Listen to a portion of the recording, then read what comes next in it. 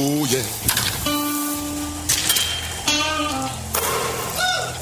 Everything gonna be all right this morning. Live from the Delta Media Studios in Upper Lafayette, here is producer Dawson Iserlo and your big, bald, beautiful host, Raymond Parks III, better known as RP3.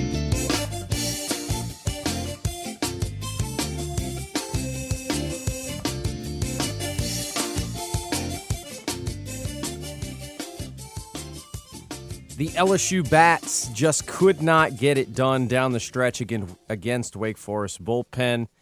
They had a couple opportunities, but it was not to be. And now it's not over yet, but the Tigers will face an uphill climb trying to get back to where they want to be in Omaha. Good morning. Dawson Iserlo filling in for Raymond Parks III. Our guy RP3 is traveling back from Omaha. Of course, he spent the weekend covering the Tigers in their first few games. He was at the game last night against Wake Forest. He got to see what was, an incredible baseball game. So here on RP3 and Company this morning, I'm going to recap that game for you. I took a lot of notes, went through a couple of key plays that I thought kind of changed that game throughout it. So I'll kind of go through all of that. We're going to also hear from Coach Jay Johnson and maybe a little bit of Trey Morgan, who was involved in a pretty big play at the plate there. So we'll get those thoughts. That'll be in the next segment. We're also going to talk Houston Astros. Wow, what a bad time it is for the Astros right now. Of course, right when I went to Houston is when it all started going downhill. Although, actually, in fairness, it started going downhill a little bit before that. We're going to talk about the Astros' loss to the Mets. Max Scherzer figured out that he was Max Scherzer again last night, and that didn't go well for the Stros. Then we'll also talk to Brett Chansey about those Astros. He's the host of Locked On Astros, and we're going to go back a little ways, talk about that weekend series against the Reds with him. Also talk about the opener against the Mets, what they can do tonight against a guy who used to pitch for the Astros a little bit. Justin Verlander's on the mound. He was honored last night before the game, but now he will be in the other dugout looking to keep the Astros losing streak going, and they'll be looking to try to do something about that. So we'll ask him about all that. I also want to ask Brett a little bit about kind of the Astros mindset moving forward here as we head towards the trade deadline. I don't think you should make any rash decisions, at this point. But I want to get his perspective on, what their plans are going to be heading into June and heading into July and heading into the All-Star break time where the trade deadline is going to be coming up. I want to hear what he thinks about the Astros' kind of position and where they can go from here. So we'll talk about that. I also want to hit on the other College World Series games. Tennessee survives. They beat Stanford 6-4. They had an outstanding relief appearance there from one of their better guys, and we'll dive into that a little bit. If I have time here, I'm going to circle back to the U.S. Open for a few minutes and just give a couple of different thoughts about LACC and what we saw over the weekend with Wyndham Clark winning that. We'll see if we're able to get to that one. But then in the final hour, we're going to talk to RP3. We're going to get the update, how it felt in Omaha. What was the atmosphere like? We saw the game on TV, but what was it like being in the building? What was the environment like? Two competitive teams going at it in what, again, was a very good baseball game. We'll get his opinion on that. The Jello shot record did fall. Tigers fans got that done yesterday, so we'll talk to him about that as well. I think he paid a visit to Rocco's the other day, so we'll see how he felt about all that. And then we're going to talk with Ali Cassell at the 8:32 mark, and I really want to get his perspective on this trade rumor situation because, look, when it came out last week, I thought it was kind of a lot about nothing, but it's now beginning to make me wonder. The reports are starting to get more and more serious. It sounds like maybe the Pelicans are going to be dealing at the before the NBA draft here, and I'm not sure what to make of it. So I wanted to get Ollie's perspective on that and see what he thinks and see if he's buying any of the rumors now or if he still feels like it's more likely than not that the Pelicans stay put. So we will talk to him there. All that and more here on a Tuesday episode of RP3 and Company, and I'm excited about it. So also the game hotline will be open, 337-706-0111. If you want to get in, we will have plenty of time for that throughout the day. So let's start with that LSU baseball team and the Wake Forest matchup.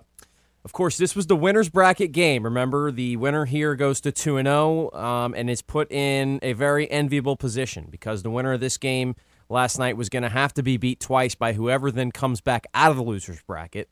So LSU and Wake Forest, they were widely regarded as the best two teams in the country for a long stretch of the season. LSU had that little kind of blip on their radar in SEC play where they lost a couple of series, and that ended up dropping them to the number 5 overall national seed. But then once they got back rolling and headed into postseason play, I think there was still a belief by some, myself included, that these were the two best teams overall. And again, seeding in baseball doesn't always represent the best teams, and the best teams don't always win the games. We've been over that plenty of times. But this game was important for a ton of different reasons. You know, the bigger reason that we talked about it for being, so huge for LSU was that they didn't have the pitching depth to maybe come out of the loser's bracket, or we didn't feel confident in that pitching depth. I don't want to say they don't have it because, look, we're going to find out over the next 3 or 4 days if they have the pitching depth to come out of the loser's bracket. They're going to have to. They're going to have to beat Tennessee tonight, and they're going to have to beat Wake Forest twice towards the end of the week. So we will find out, but we felt like they weren't as well equipped to do something like that as, let's say, Wake Forest was. So that was one of the big storylines heading in. We knew Wake was throwing a guy in Josh Hartle who had really, really good stuff, but Ty Floyd had been really, really good over the last few starts. Now, he hadn't necessarily given you length, but he had been really solid when he was in there. He gave you a chance to win. He hadn't been defeated all season as a starter, and that did continue. But early on, it was Josh Hartle who came out in the first inning. He had some sharp breaking balls early on. He struck out Dylan Cruz, and I thought, okay, here we go. This is a guy who looks as advertised early. Look, bottom of the first, though, Ty Floyd was matching the start that Hartle had. 97 miles an hour, velocity throughout the inning, just pounding fastballs as Floyd likes to do. And Wake looked like they really didn't have a chance to catch up early on. He ends up striking out the nation's home run leader to end the frame. We heard going into the broadcast, Jay Johnson mentioned one of the keys was going to be getting Wake and getting Josh Hartle into the zone, not chasing, not helping him out, not expanding. In the second inning, I thought LSU did a good job of that. They started to kind of force him to, make some tough pitches. They laid off of a few pitches out of the zone. They worked their way on base. And look, the umpiring, we're going to get to it. His zone was all over the place. Early on, I wrote down that he wasn't given that breaking ball in the inside corner. Hartle was trying to throw to that lefties. It would be a front door breaker. To the right-handers, it'd be that backdoor breaking ball.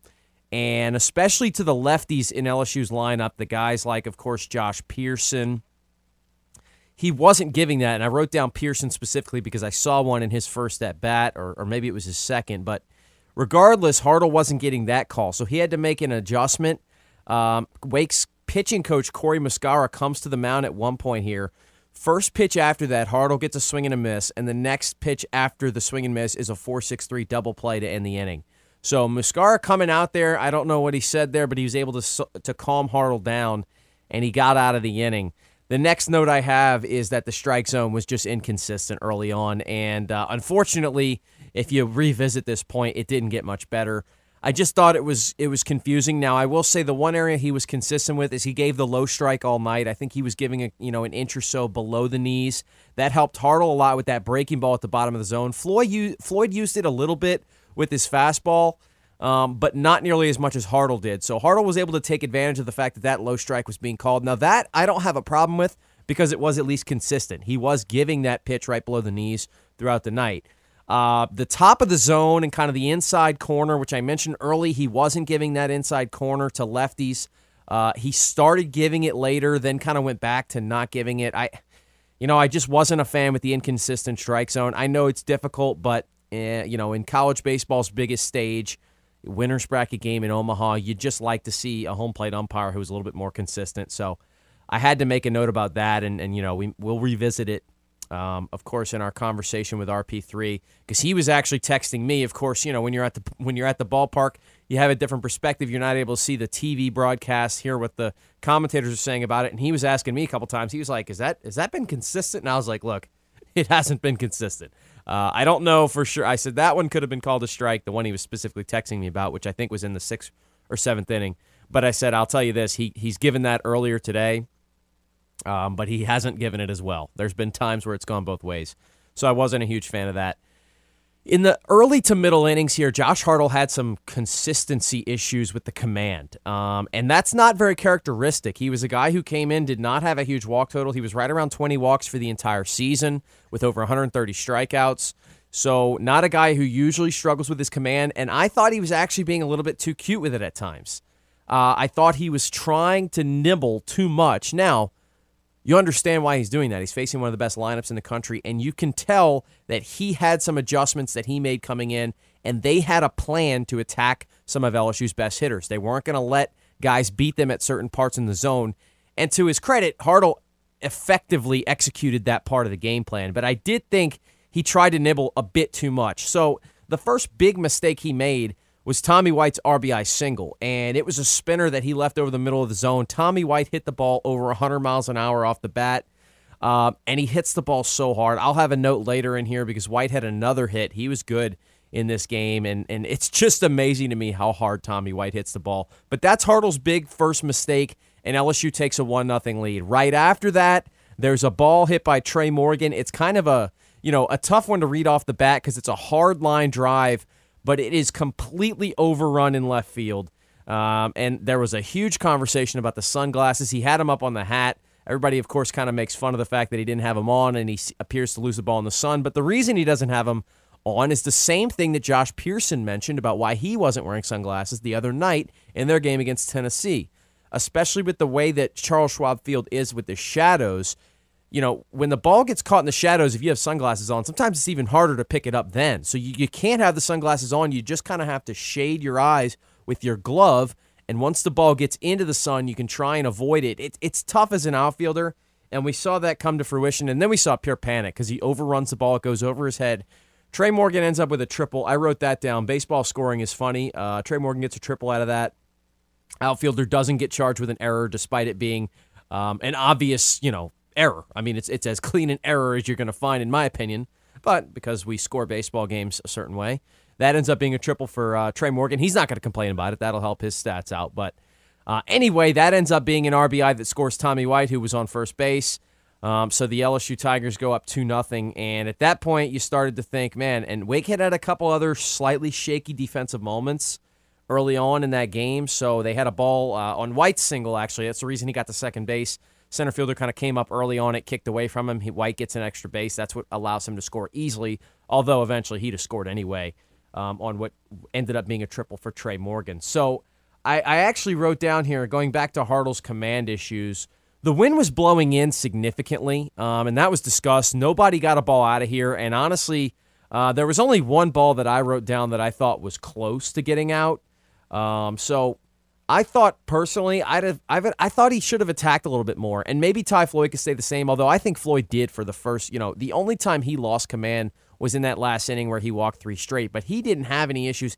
I thought he attacked and did a better job of that than Josh Hartle did, right? So, the bottom of the strike zone, again, I wrote it down here that it got huge. I thought at this point he started giving a couple of strikes, and it helped Hartle out. But anyway, my overall point there was with the wind blowing in, I thought he should have allowed a couple, and went after LSU hitters a little bit more. And I thought LSU did a good job forcing him to make better pitches throughout his outing. I wrote down again here, Tommy White hits the ball so hard, it's unbelievable. I had a thought during this game, is it really fair that we're letting Tommy White use an aluminum bat?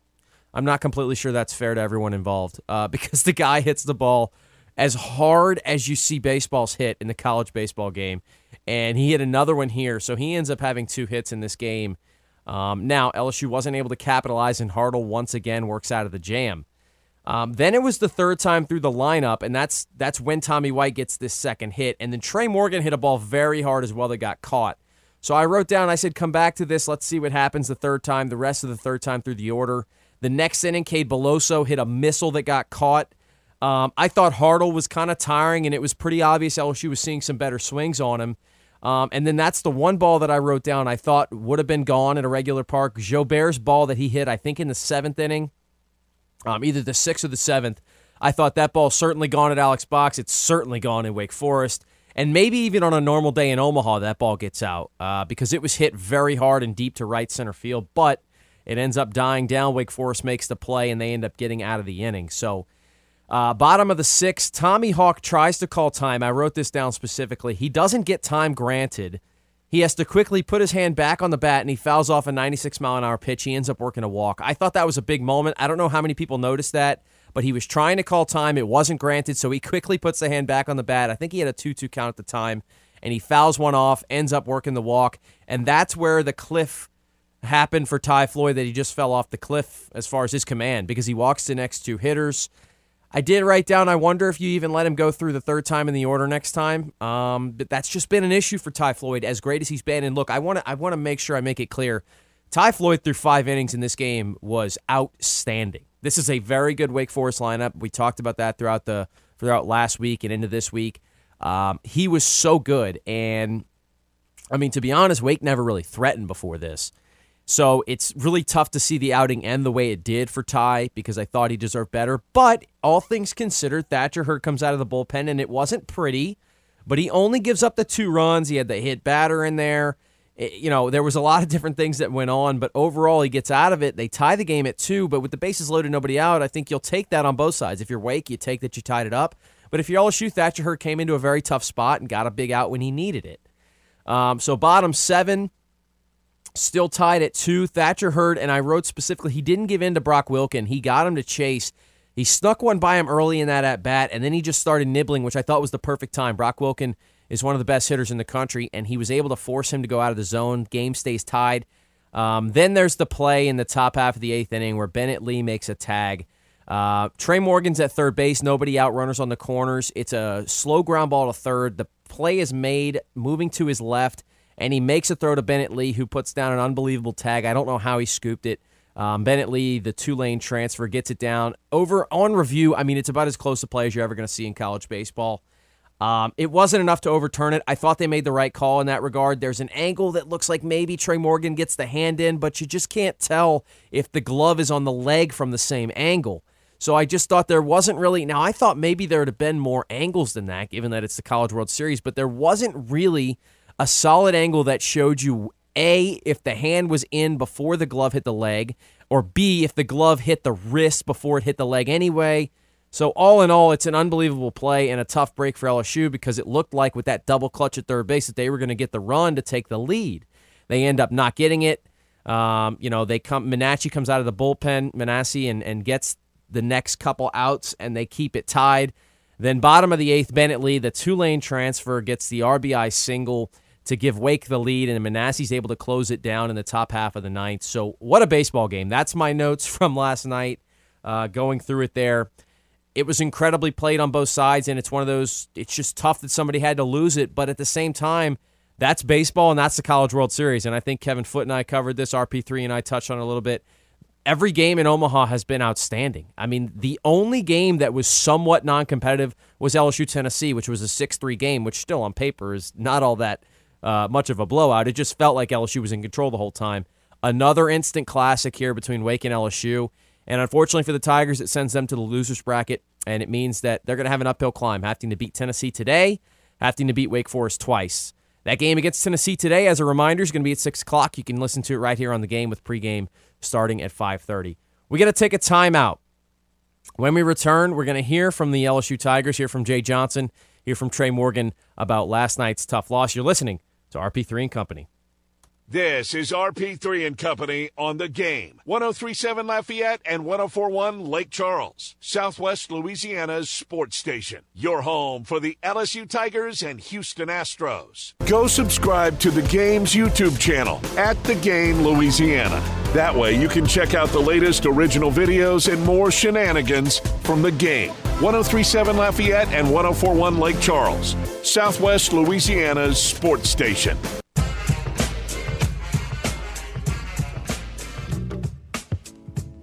Yeah, great college baseball game. Hats off to the pitching on both sides. They got a clutch hit there at the end, and we did not. Get ready to go tomorrow. That's Jay Johnson, LSU baseball skipper, and he was pretty quick about it, right? And I think he kind of covered a lot. That's only a 12-second clip, but it tells you most of what you need to know. It was a great baseball game. Both teams fought hard. One team won, one team didn't, and you got to move on from it. And it's one of the things about baseball that's funny because it's a game that needs time to even itself out, right? And Foot and I joke about this. Foot jokes about it maybe a little more than I do, but it's a game that's designed to kind of balance itself over time, but in a situation when you're in a College World Series, you don't have time for that, right? It's 2 losses and you're gone. From here on out, it's going to be win or go home for LSU, unless they're able to make it to the championship series. And then, of course, you buy yourself a best of 3 where you no longer have to win every game. But the Tigers battled, and that's one thing, in my notes at the end of them, I went through kind of everything I wrote down throughout the game tonight, some of my thoughts on the big plays. But at the end, I just kind of wrote down that this was a great baseball game. And both sides, it wasn't perfectly played. There was a couple defensive plays. Obviously, a left fielder ran up and completely overran a ball, and LSU benefited from it. There were a couple of things. Certainly, Ty Floyd walking the bases loaded wasn't perfectly executed on the Tigers side. So not perfectly played, but very, very well played at a high level. I think you could see why these teams were so good. And I think the pitching performance also, just the fact that these two teams are as good as they were offensively, both pitching staffs did a lot. And Jay Johnson was asked what he saw from Wake Forest pitching staff in this game, and he gave his thoughts. Well, I mean, with Hartle, it's 4 pitches for strikes. Roland has a great breaking ball. Obviously, he came in and struck the first 2 guys out he faced. Massey's got a big arm. Made a great pitch to Cade. You have to send the runner there, so we stay out of the double play. And it's a heck of a play by Wilkin. If it skips or if he throws it and bounces off Trey, we're ahead 3-2, and we probably have runners on second and third. So, again, in championship environments, as we said in our game on Saturday, your dudes have to be dudes, and he was a dude on that tonight. But good bullpen. Those guys are really tough, and there's a reason they've only lost 10 games all year with the starting pitching they have and the bullpen they have. You heard Jay Johnson allude to that play there when Wilkins going to his left, and it's one of those. It's such an example of baseball being as funny as it is. It's a slow roller. I think Trey probably makes the right read going there, and we're going to hear from him in a minute about that. But I think personally, it's such a tough play. Now Wilkin, if he doesn't double clutch it, this throw might be even easier. But there's such a chance. I think you see so often a catcher not be able to handle that ball because think of the perspective from Bennett Lee. He's looking at a tough angle where Wilkins crossing into foul territory, then throwing back across, throwing it across the runner in Trey Morgan, who Lee is already keeping an eye on, and he back picks it and makes the tag. And Trey Morgan was asked what did he see on that play and kind of what was his thought process there. Yeah, we were in red, which means I go on contact. As soon as the ball was hit, I took off. I knew he was going to have like an awkward throw, so I kind of tried to get a little bit over to get in the way, but he made a great play.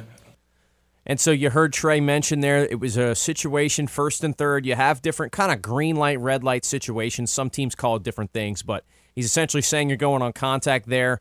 Usually the only exception in a spot like that where you're going on contact is a hard hit ball right at the third baseman.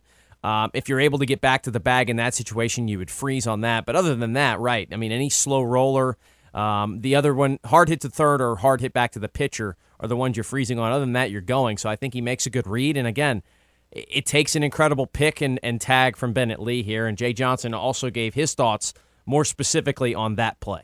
No, it's a ground ball we are going because if he doesn't go, then we're going to hit into a double play, and it makes it really difficult. Now you have a man on third standing there with 2 outs. Now you need a base hit. So it's very simple baseball, actually.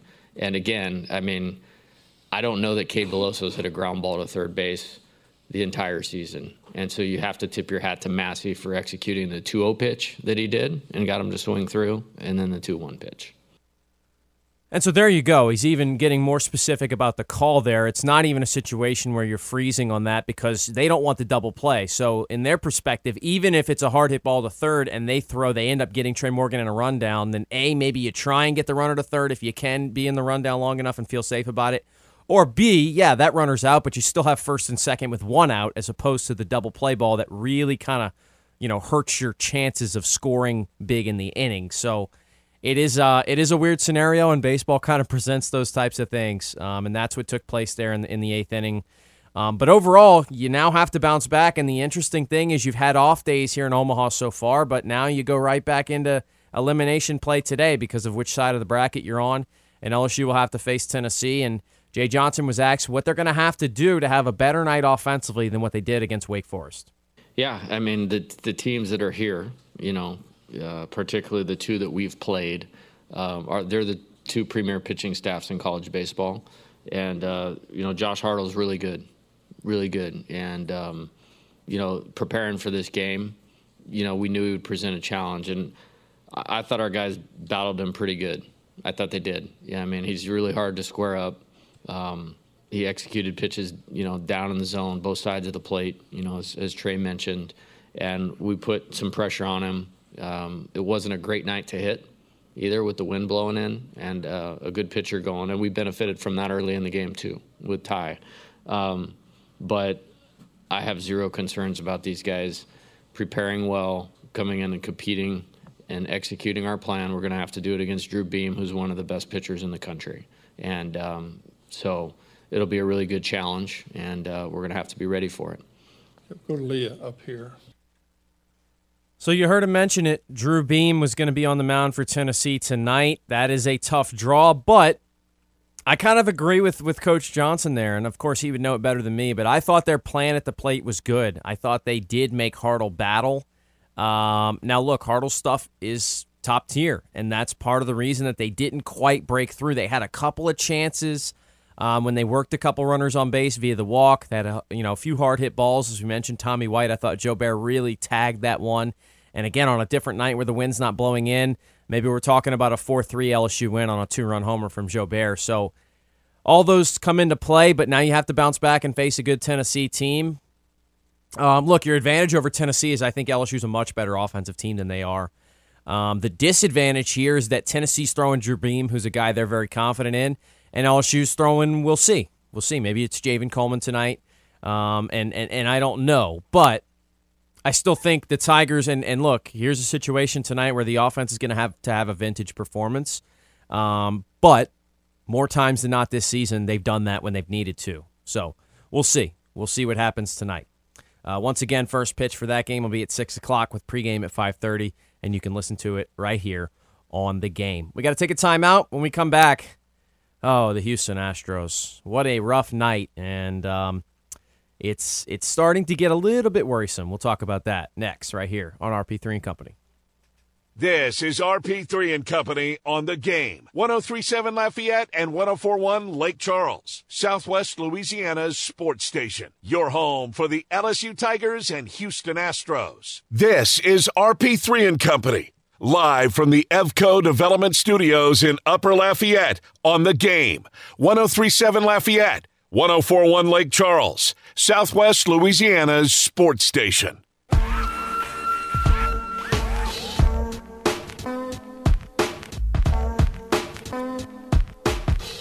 It was not a great weekend for the Houston Astros when they took on the Cincinnati Reds. I was in attendance for Friday night's game in which they were stifled offensively and lost that one 2-1 despite a great effort from J.P. France on the mound. Saturday didn't get much better in a 10-3 loss. And then Sunday they had a lead early. It looked like everything was going to be fine. I was back in attendance at least for the first half of that game before I had to head back.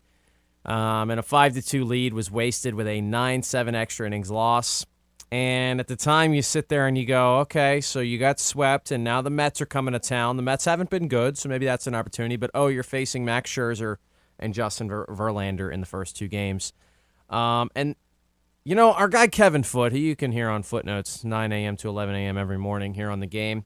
We're going to hear from him, of course, once that show starts at 9 o'clock, and I'm sure he's going to have a lot to say. But he does agree with me on certain things, and one of them is that last night was a bad circumstance game for the Astros because Max Scherzer, when you have the track record that he has, and you don't think there's any kind of real, serious regression issues as far as age being a huge factor or anything, it tells you that he's going to figure it out one time or another, right? And every start, I think it becomes more and more likely that he's going to find his stuff again. And Max Scherzer looked like vintage Max Scherzer last night. and it came at the expense of the Houston Astros. Now, maybe facing what the Astros lineup looks like right now is a recipe for any pitcher to get their stuff figured out. I wouldn't argue that point, but nonetheless, Max Scherzer came out and looked like the Cy Young winner that he is. He ends up, after all things are said and done, going 8 innings, giving up just 4 hits, 1 run, 1 walk, 8 strikeouts. He actually was warming up to go back. Well, not warming up, but he was looking like he was going to go back out for the 9th. And I think there was actually a change made in the mindset of the Mets because of the fact that they scored 5 runs in the top half of the 9th inning. So I think how long that inning took actually kind of allowed the Mets to reset and say, you know what, there's no sense throwing him back out there for the 9th. But regardless, just another really bad day at the office for the Astros, and they make a couple errors. Again, defensively, they've looked sloppy in the past week and a half, 2 weeks. Hunter Brown ends up giving you a couple good innings, and then the 3rd inning, it all falls apart, and he gives up 5 runs. Now, credit to Hunter Brown. He kind of dug in and gave you 5 2/3. He ends up overall giving up 7 hits and 6 runs, but the fact that he gave you 5 2/3 and saved the bullpen a little bit, I think, is important. But the Astros lose another game, and that's now 5 in a row. It's starting to drift away from them in the AL West a bit. The Rangers won once again last night. They were the only other AL West team in action, and they beat the White Sox 5-2. Despite what looked like maybe a late rally for the White Sox in the bottom half of the 9th, they couldn't get it done. So you're now 6.5 back. Now, the good news is the Rangers aren't on fire either. They're only 5-5 in their last 10, but it's overall not turning into a very good stretch of baseball. And now, tonight, you have another interesting circumstance game. You're facing Justin Verlander, who, of course, came over in a trade and helped the Astros win a World Series title. Look, it's going to be tough. It's going to be tough to face Verlander tonight. I think it's a guy who, look, similar to Scherzer, hasn't looked like vintage Justin Verlander all year. He's only got a 4.40 ERA coming in, and to the Astros, advantage here, they have Framber going, who's been your ace and has been your most consistent, solid pitcher all season long. Now, you haven't given Framber much run support, and unfortunately, the way your offense looks right now, I'm not sure he can expect a whole lot tonight either. But the Astros are starting to really slip up, and it's a matter I'm getting a little bit concerned about. I don't panic at all in baseball seasons. I think you all heard me repeatedly say it was fine in May and into early June. Whenever they would struggle, they went on a couple of nice runs, and look, they're still well above 500 by 5 games, and they have plenty of time here. But the schedule coming up is not going to lend itself to just fixing things here. They're going to face the Mets 2 more times, who, again, haven't been great, but we know how much talent's on that roster. They'll head to Los Angeles to face the Dodgers, who haven't been as good as the Dodgers normally are, but of course we know what that roster is capable of. Then they go to St. Louis for 3, and then Texas for 3. So the league leading division, or division leading rather, Texas Rangers are also in the mix in the next week or so. So they got to figure things out. And the last thing on last night's game, it was a night for anybody who wasn't playing well for the opposing team to get right against the Astros. Because Francisco Lindor's had a fairly miserable start to the year. He went 2 for 5 and drove in 5 runs, also homering. So he figures things out. His average just 216 for the year now. Also, Daniel Vogelbach, how about a guy who was barely hitting over 200 entering? He goes 2 for 5 and hits a homer and drives in 3 runs. Anybody who needed to figure things out was able to do so against the Astros last night. So we'll see. We'll see what happens. We're going to talk to Brett Chansey, get another perspective on that coming up at the beginning of the 7 o'clock hour. We'll get his perspective not only on what the Astros have looked like in the past couple of weeks and the struggles, but what do they do come trade deadline time? Are they as aggressive as we originally thought they were going to be? Or do they take this as an opportunity to reset, maybe slow things down, see if you can continue to develop some of your younger talent, but maybe not go all in, despite the desire by the fans, of course, to win a back-to-back World Series title? I'm going to ask Brett about that and kind of see, what his overall thoughts are on the situation right now. I did lastly want to circle back because I was in Houston over the weekend. I got to see the Astros in person for the first time this year. Some thoughts on the ballpark experience. I love Minute Maid Park. It's one of my favorite parks. I've only been to a couple here in the big leagues, but I just think they put on a great show. And the crowd was excellent both times I went on Friday night and on Sunday afternoon. Father's Day weekend, so on Sunday, certainly maybe that had something to do with it, but I thought it was an excellent, lively crowd. If not sold out, then certainly close to it. And now the team's performance wasn't able to be backed by that crowd, but overall I thought it was impressive. And another thing that struck me as we're about to hit a break here, the graphic design, the overlays, the transitions, everything that goes on the video board. Sometimes when you don't go to a professional sporting event for a while, go to a lot of college games, and not to say that the graphics and everything there aren't well done as well. They are. But the experience of being in a Major League Park, and specifically with the Astros, the way they put it on, just impressive on every level. And like I thought of course they're the World Series champs, so a lot of their graphic designs, templates, and everything like that all had to do with winning the World Series, being the champs. Ready to reign, of course, is one of their mantras this year. I thought it was fantastic, and sometimes you just forget about it when you don't see it for a while.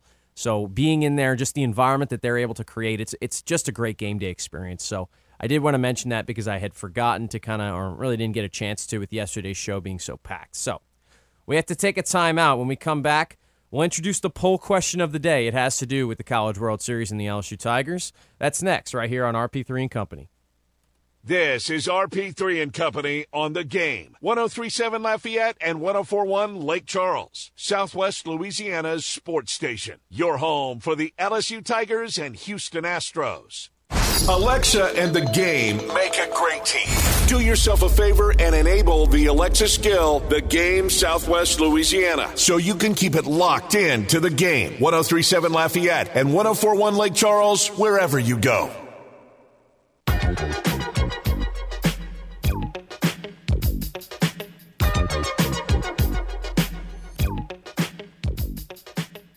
Welcome back into a Tuesday edition of RP3 and Company. D'Lo in for RP3, who is making the voyage back from Omaha, Nebraska, after covering the Tigers in their first couple games in the College World Series, and that's where our poll question of the day is focused on.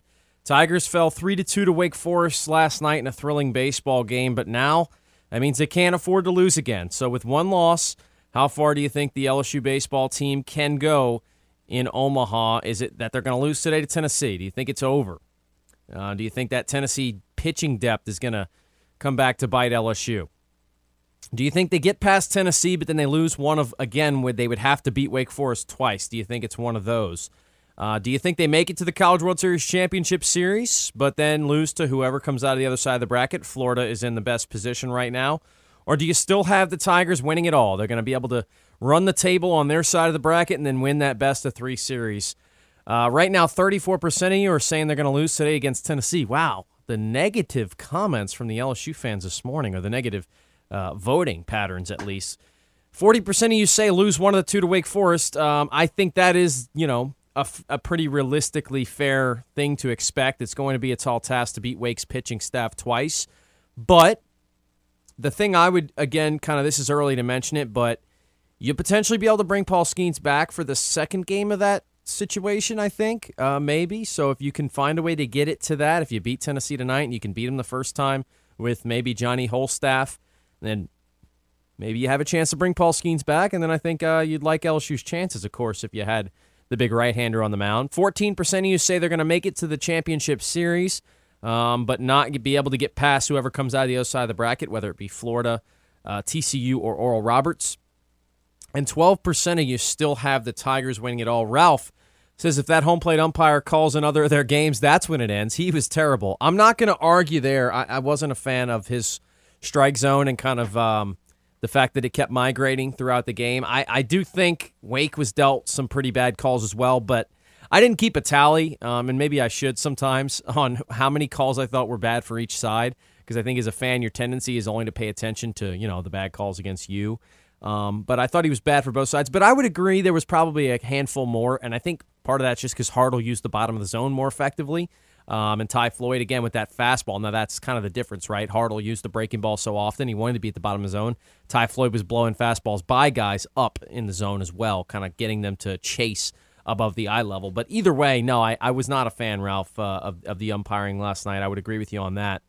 Hart says this is the make-or-break part of the season to see if everyone's complaints about their bullpen depth was valid.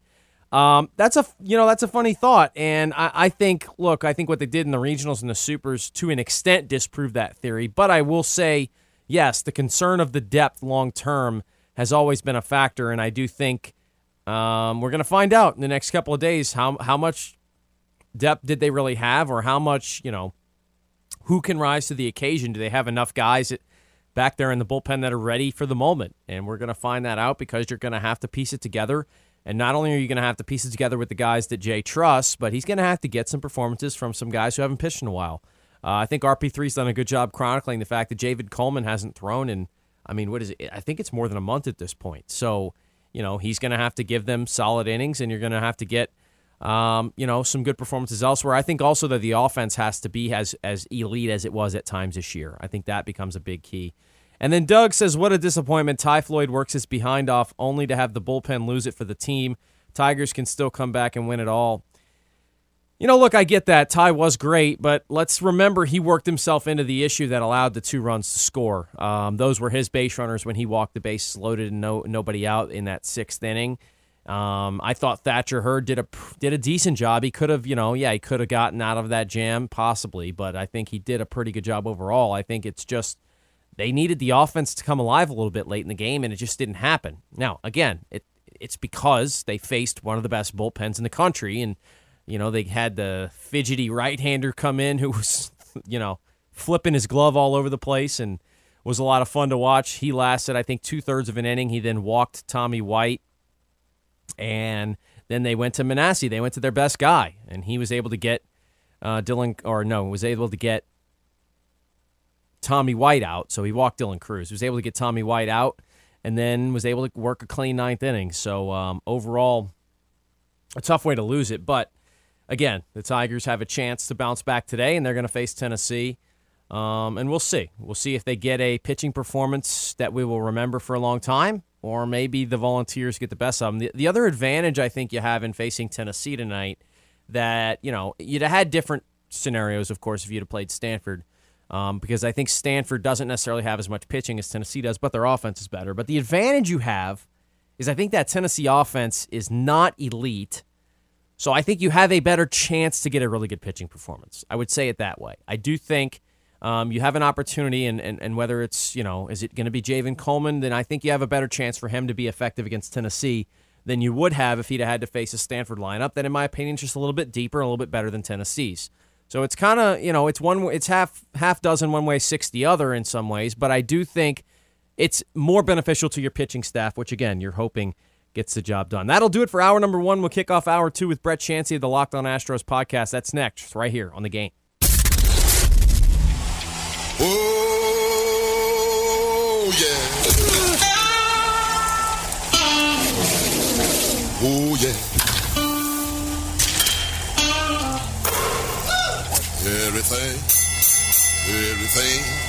Everything gonna be all right this morning. Live from the Delta Media Studios in Upper Lafayette, here is producer Dawson Iserlo and your big, bald, beautiful host, Raymond Parks III, better known as RP3.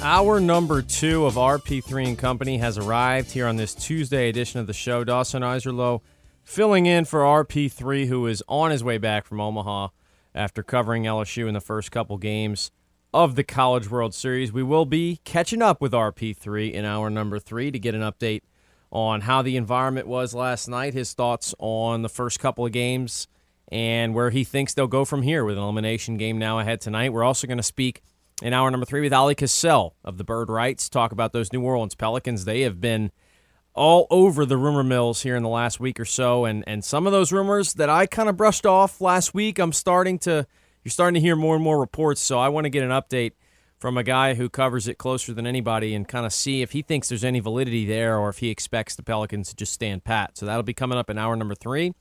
In hour 1, we covered, of course, a recap of that thrilling game between LSU and Wake Forest. Did not go the Tigers' way in the end, and everything that went there. Our poll question of the day is, with that one loss, where do you think the Tigers will come out in Omaha now? Do you think they lose today to Tennessee? Do you think they get back to Wake Forest but are unable to get over the hump there? Will they make that championship series but fall there, or will they win the whole thing still? Keep those votes and comments coming. We'll share them throughout the show. But right now it's time to get back to the Houston Astros, and the weekend wasn't kind to them. The beginning of this week was not kind as well, as they were blown out by the Mets. To talk a little bit more about that series against the Reds, the beginning of what happened against the Mets, and maybe kind of where they pivot to moving forward, it's Brett Chansey of the Locked On Astros podcast, as always on Tuesdays. Brett, good morning. It can't be a great day to be an Astros fan. It is a little tough. This is a bit of a shift where we were just a couple weeks ago. Felt like this team was making some moves in the right direction. Things are starting to look up. And then it just seems like, what in the heck is going on here? This offense cannot catch any breaks. This team just seems to be its own worst enemy right now. And, man, that was a brutal weekend series. And then, gosh, what the Mets did to the Astros last night was an absolute shellacking. Yeah, so I wanted to first go back to the Reds series because I was in attendance, first chance I've gotten to see the team in person this year, and I actually thought the crowd was outstanding on Friday night. It was near a sellout, if not a sellout. Good environment. JP France on the mound, who looked really good once again, and the offense just sputtered, didn't do anything. They ended up getting a run in the ninth inning, but even that just felt like a consolation prize, and that carried over into Saturday, which was ugly. And Sunday, you blow a lead. So they lost almost in every different way you can lose, right? Lose a close one on Friday night, get blown out, and then blow a lead. Now, the Reds are hot, but I just don't think that's what we were expecting. No, not at all. Gosh, they just won another game last night, the return of Joey Votto, and he even hit a home run to help them win that. And you just have a team in Cincinnati that, gosh, they've caught fire, and it makes you scratch your head. You go, okay, who is the Ellie De La Cruz and who is the Joey Votto on this team? Like who is the young player that's going to spark something, and who is the veteran that's going to kind of be the person that just steps up and says, okay, guys, enough is enough, and that's what they've got to find. Like right now. I don't doubt this team's desire to want to win. I don't doubt this team's desire to want to go back to back, but it just seems like they're flat right now. And emotionally, where is Bregman? Where is Tucker? Where is Altuve? Where are there guys that are, in the past it was Correa, it was Springer, it was Verlander, and you clearly don't have those guys. You haven't had those guys. They won a World Series without all of those. With Verlander, obviously, but who's going to get the locker room locked in and say, okay, guys, this is not us. They just look lost right now, Dawson. Their bullpen's starting to falter. There's some frustration probably on their part, because if you're going to go out there and deal, but your offense doesn't give you anything on their end, it's really hard to stay consistently good, because that's been a reason why they've stayed in these games. Their bullpen and their starting pitchers have allowed them for these games not to get away. Until this weekend, they haven't been getting pummeled by teams. Right, and so, one thing that I actually had a thought of last night, because I saw Twitter start to get all worked up about it once again, and it's funny to me, Maldonado has, been an awful offensive player his entire tenure with the Astros, but no one complains about it when they're dominant and they're winning. But now, as it always seems to come up, starts to be conversation about how he's still in the lineup. And they do now have a possible replacement in Yainer Diaz who's swinging the bat pretty well. Do you think that gets revisited, or I think, I don't know, it's Dusty Baker. So do you think there's anything changing in that regard? Well, look, here's the deal. I think there's going to have to be some changes being made pretty soon, because there's no way Jim Crane or Dana Brown are okay with the way things are going. And the Diaz versus Malady thing, it does get to be nauseating online, but look, I understand it because if you step back and you look at Hunter Brown and what he's done with Yonder Diaz behind the plate, he has an ERA of 2.62. Then when Maldonado's behind the plate, he is 3.95. And so,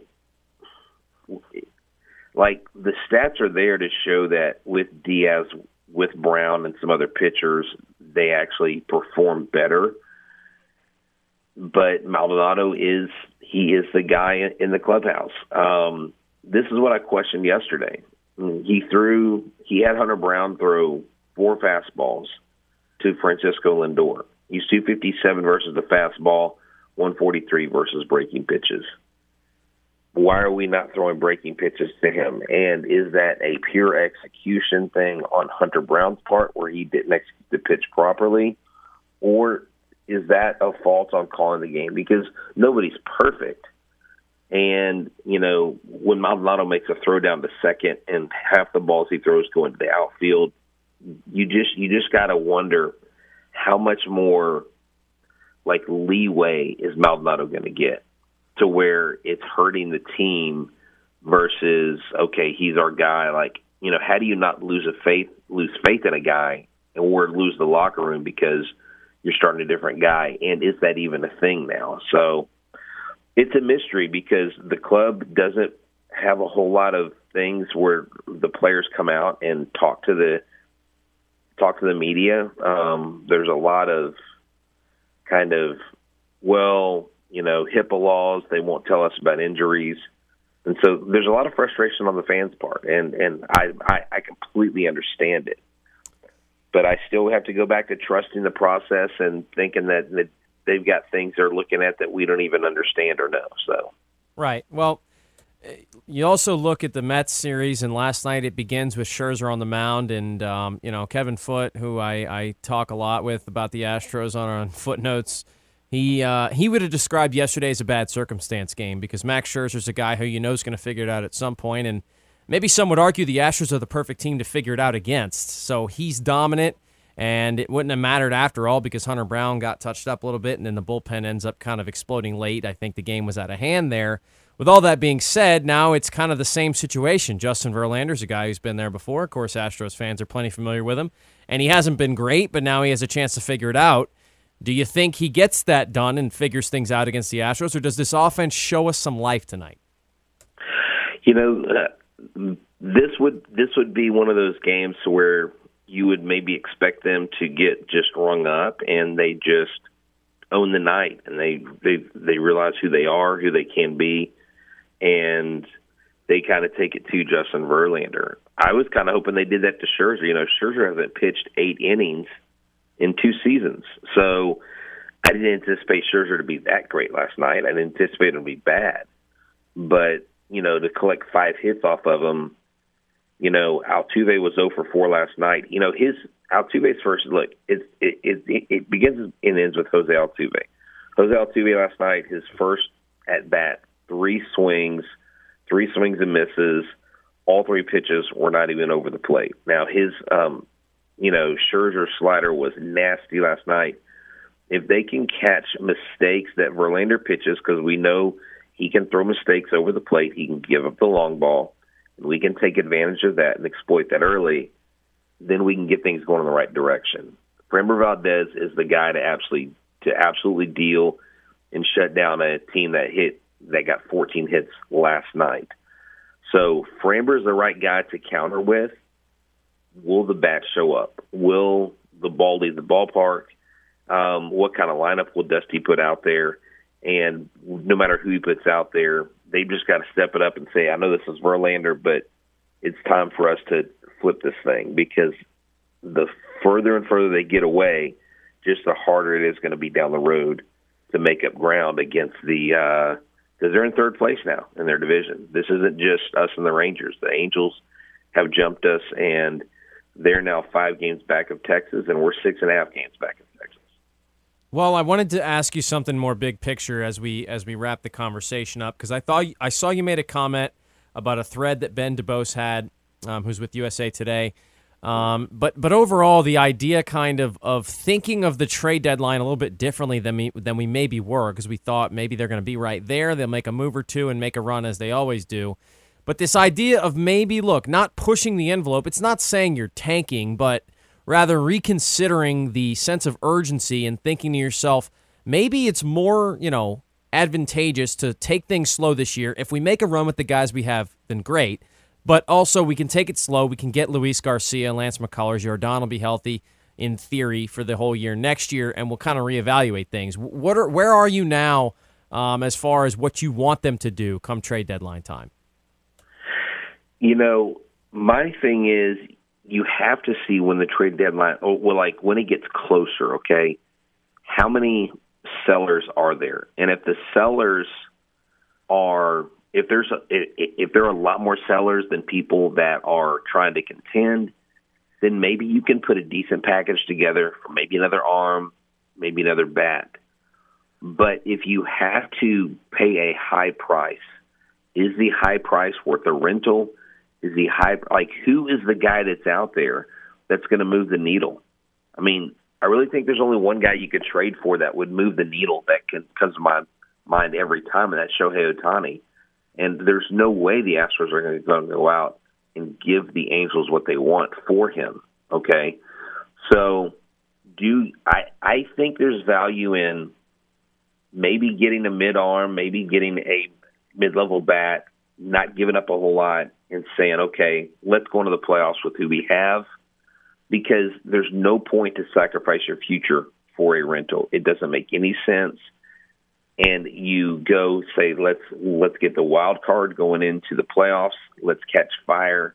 This team is clutch in the end, and maybe they can still do it. Let's focus on 2024.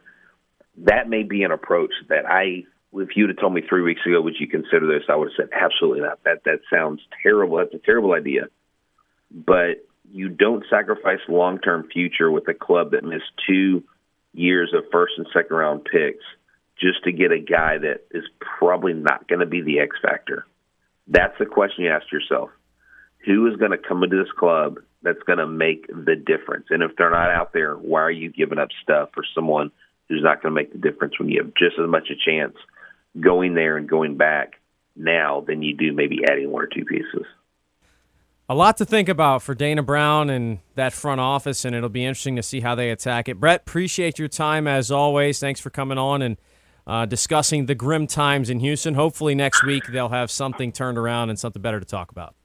No, yeah, thank you so much. I appreciate it, and I appreciate you all listening to us. And, hey, if people that are listening happen to be in the Houston area on Friday night, we're doing a live event at Home Run Dugout out in Katy, Texas. We're doing a live podcast, giving away tickets, and then we're going to have a watch party, Astros versus Dodgers. So come hang out with us. Check us out on our social media pages and follow us. And as always, we're your team every day. Go Stros. Thanks, Brett. This is RP3 and Company on the Game. 103.7 Lafayette and 104.1 Lake Charles, Southwest Louisiana's sports station. Your home for the LSU Tigers and Houston Astros. A recent survey discovered that game listeners prefer our station than going to the dentist. Take that, dental hygiene. This is The Game. 103.7 Lafayette and 104.1 Lake Charles, Southwest Louisiana's sports station.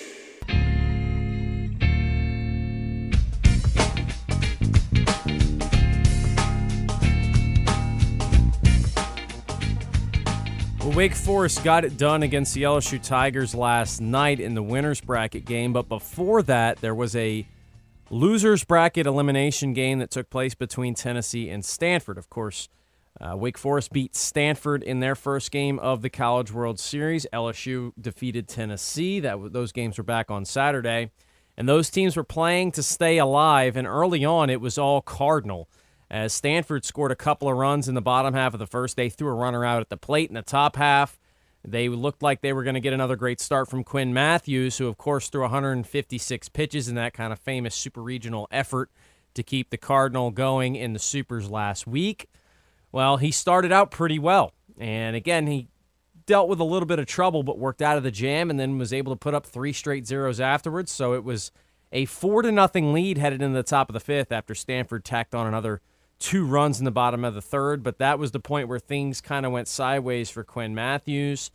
Tennessee ends up getting 4 runs in the top half of that fifth inning to make things go from 4-4 all the way, or 4-0 rather, all the way to tie it up at 4 apiece. So they just pieced together hits too. It was nothing but just singles. As the inning started with a single, they ended up with 2 more, loaded the bases up.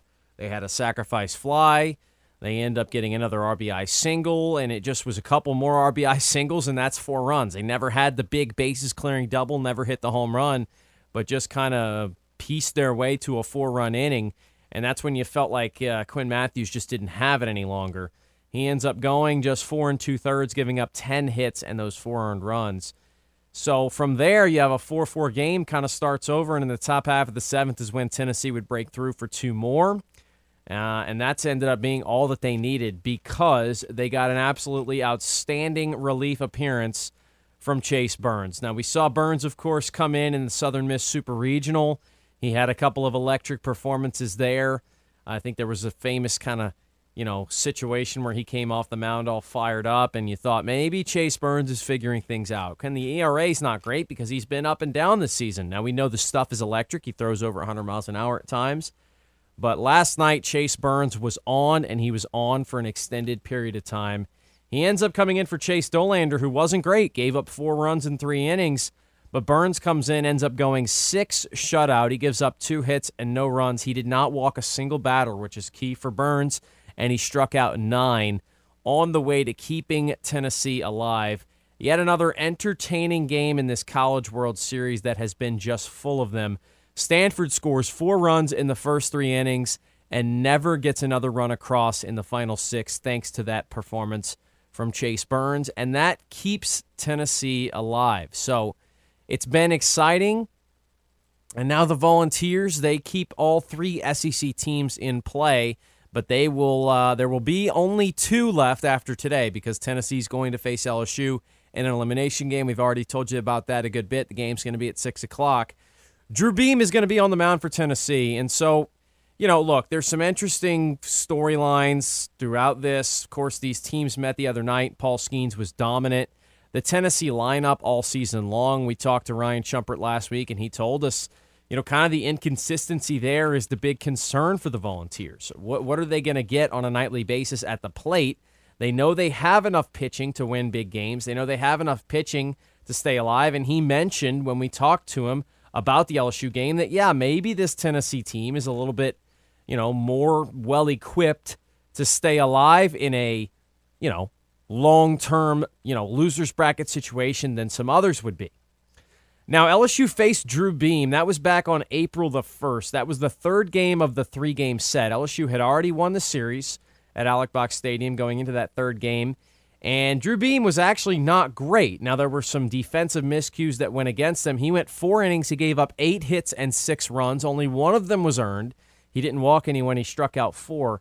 So that was what he did against the Tigers. They were able to get to him a little bit. That game, if you'll remember, though, was one of Thatcher Hurd's worst performances of the year. He did not record an out. Gave up 4 hits, 2 walks, and 6 earned runs.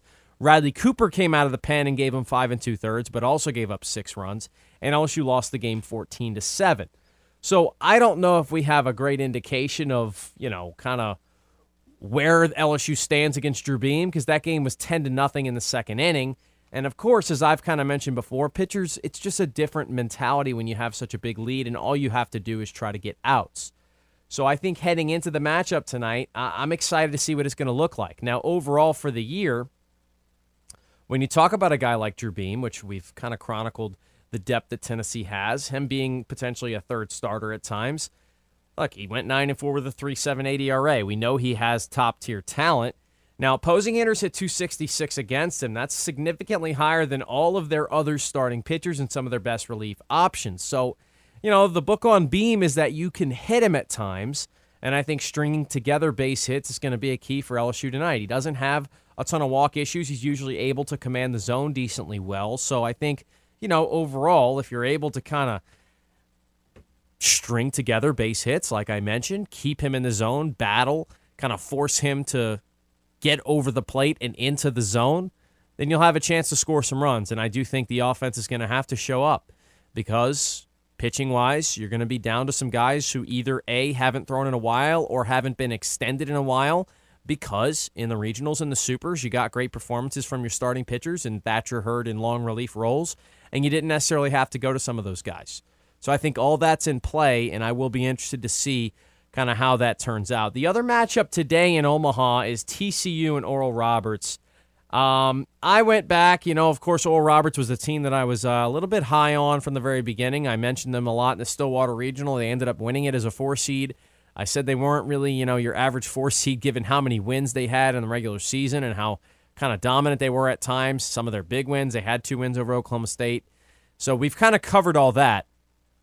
They end up beating Oregon in the Supers, and they show up to Omaha, and there's a couple ways it can go, right? It can be the feel-good story of, wow, it's just great that they're here. But they got a matchup against TCU in which they came back from behind, hit the huge 3-run home run, which was incredible to see. They win that game, and look, they were right there against Florida. They end up losing the game 5-4. Florida has the whole confusing thing, in case you didn't catch that one. Basically, they used up all their mound visits and had to pull their closer, their All-American closer, when they didn't want to. Had to go to the freshman left-hander, but he was able to get things done, and Oral Roberts loses a 1-run game. On the other hand, TCU was one of the hottest teams in the country heading into the tournament. They dominated in Fayetteville, winning that regional. They they actually hosted Indiana State because of some logistical issues that we covered a good bit. They beat Indiana State 2-0 and headed into Omaha red hot. They were quieted by Oral Roberts, but they bounced back and they win a 1-run 4-3 elimination game against Virginia. I think what's interesting about that matchup, which is going to be today in the afternoon game, the early game before LSU and Tennessee, is that TCU's offense has been quieted a little bit. They weren't quite as hot, even in Indiana State. I think, the Sycamores were able to slow their offense down, and this red-hot run they were on in the regionals kind of came to a slow, not a halt, but a slow. Well, they were able to bounce back and get that win. But again, the offense didn't dominate against Virginia either. They win a 4-3 ball game. So can Oral Roberts' pitching staff continue to do so, or is TCU due to break out again? And on the other hand, if you're Oral Roberts, you're obviously in a position that I don't think many at all thought you'd be in. Of course, I'm sure those in the locker room felt like a run like this was possible. But now are they able to keep the magic going? Whoever wins this is going to have a tall task, potentially having to beat Caglianone and Florida, but then having to beat them again. And Florida certainly has some pitching depth there, and also going to be fresher. It's a tall task, but somebody's going to get the right to at least make that attempt, and I think that's going to be a really good ball game. If everything we've seen in Omaha is an indication, we're going to have 2 more good ones between Oral Roberts and TCU, and then in the nightcap between LSU and Tennessee. So going to be exciting to see kind of how that all plays out from Charles Schwab Field. Let's see if we have more and more good baseball games, or if finally there's a blowout in the cards here. Hopefully it's a couple more good games. So we'll take a timeout. We come back. We'll talk a little bit more about that U.S. Open. I want to kind of get back to a couple of points that I made yesterday, maybe kind of elaborate on those a little bit more. You're listening to RP3 and Company right here on The Game. This is RP3 and Company on The Game. 103.7 Lafayette and 104.1 Lake Charles, Southwest Louisiana's sports station. Your home for the LSU Tigers and Houston Astros. This is RP3 and Company, live from the Evco Development Studios in Upper Lafayette on The Game. 103.7 Lafayette, 104.1 Lake Charles, Southwest Louisiana's sports station.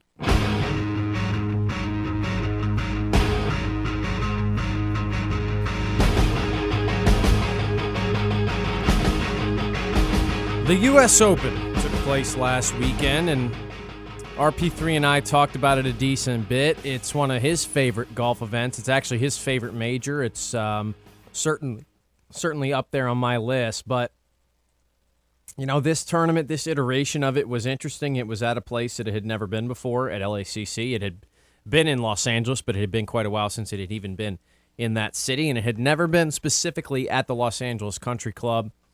A course that's rather exclusive. Not a ton of people knew much about it, not even some of these tour pros. A lot of them had never played it before.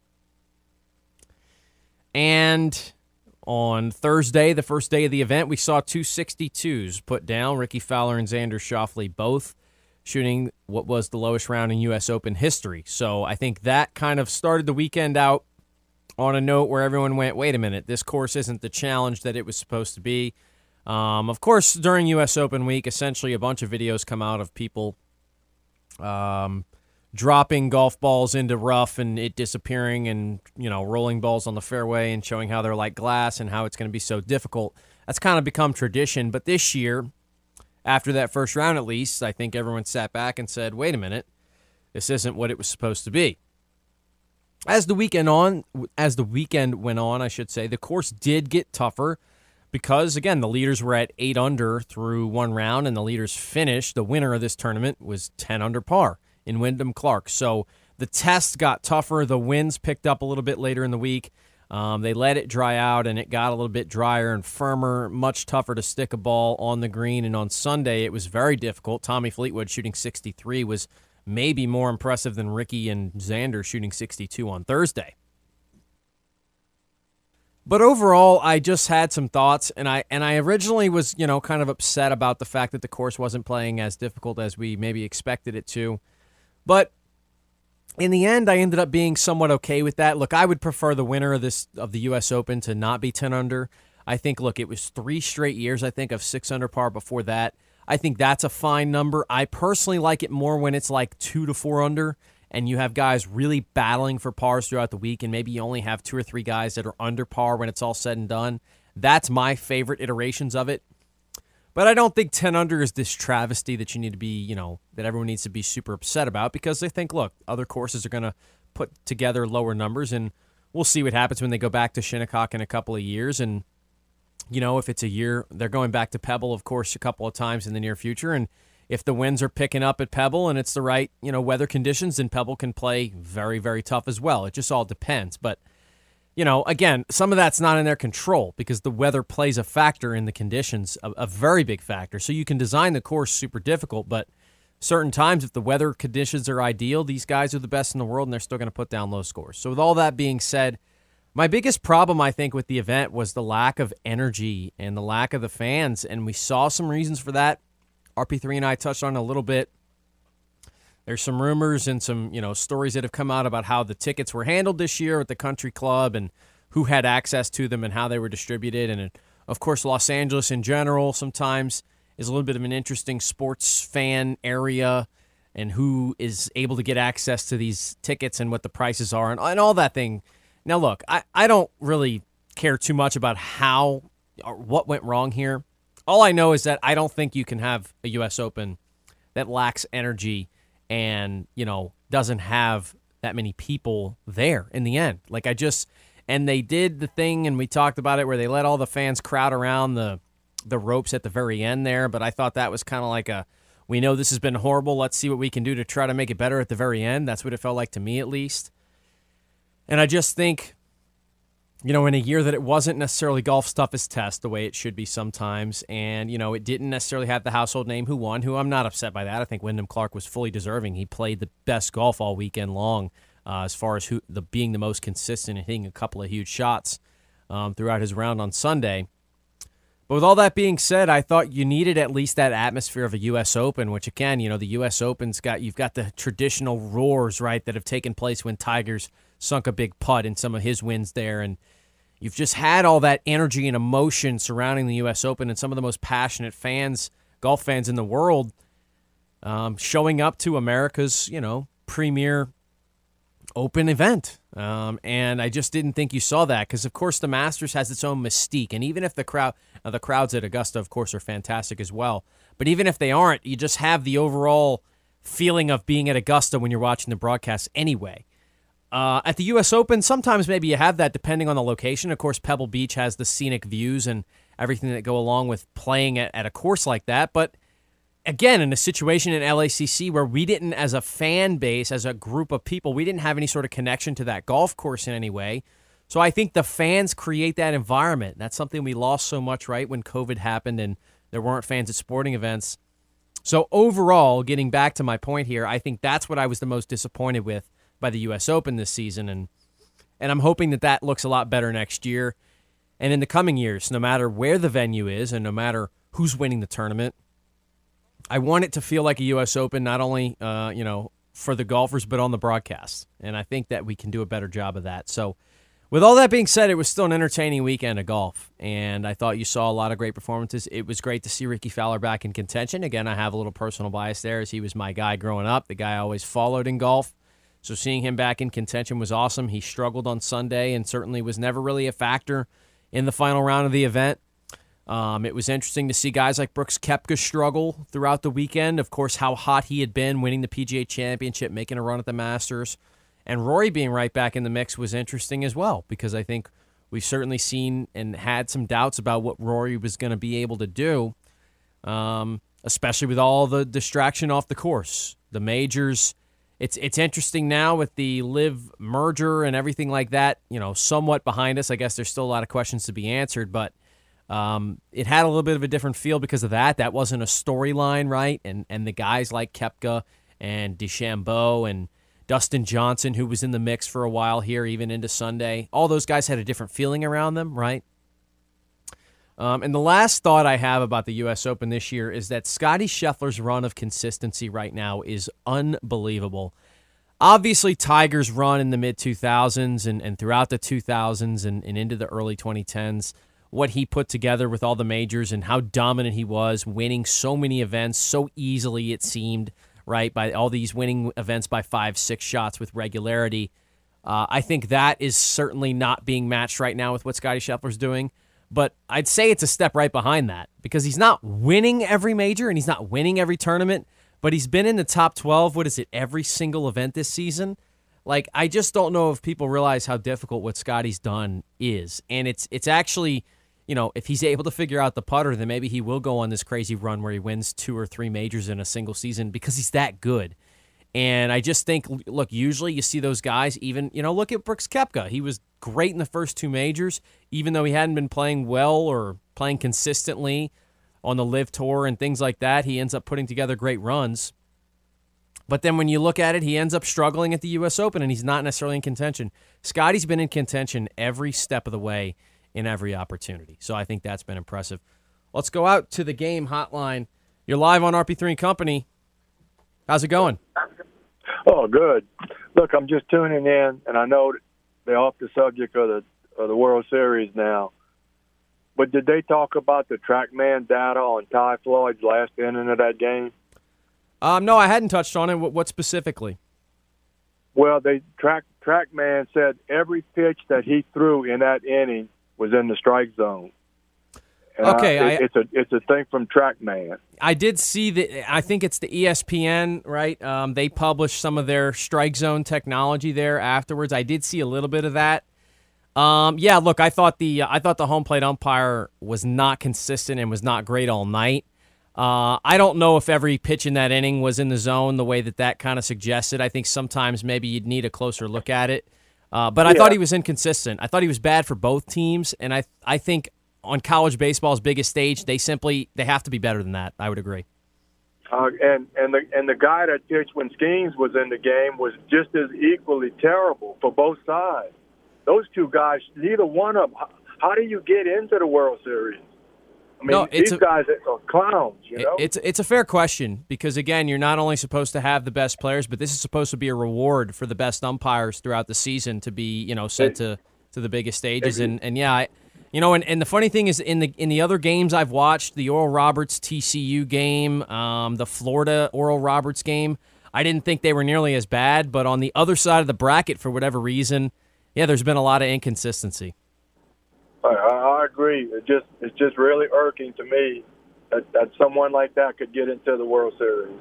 Okay, well, that's it. I just wanted to blow off some steam. No, I got to appreciate the call. Thank you. All right, bye-bye. And look, I talked about it a good bit. I didn't necessarily bring up that aspect of it. I did see that there was several pitches that looked like they were in the zone, and the ESPN data kind of suggested that a few of them were. And, yeah, no, I thought it was not great from a home plate umpire perspective. I just thought the calls were inconsistent. And, look, umpires aren't perfect, just like pitchers and hitters and baseball players aren't perfect, too. They're going to have bad nights. But you'd like to see some more consistency on college baseball's biggest stage. And I certainly hope that we see, better balls and strike calls tonight for LSU against Tennessee, this afternoon as well for Oral Roberts and TCU, and in the rest of the World Series because, one of the things you can only ask for when you get to this time of the year is that the players decide on the field, and it's not external factors and technicalities and things like that. So hopefully that's all going to be better. We got to take a timeout. When we come back, we'll wrap up hour number 2, get you set up for hour 3, and when our first guest will be RP3. That's next right here on The Game. This is RP3 and Company on The Game. 103.7 Lafayette and 104.1 Lake Charles, Southwest Louisiana's sports station. Your home for the LSU Tigers and Houston Astros. A recent survey discovered that Game listeners prefer our station over watching a mandated webinar at work. Well, thank you, everyone, for coming to this exciting meeting today to discuss... Take that, productivity in the workplace. This is The Game. 103.7 Lafayette and 104.1 Lake Charles, Southwest Louisiana's sports station.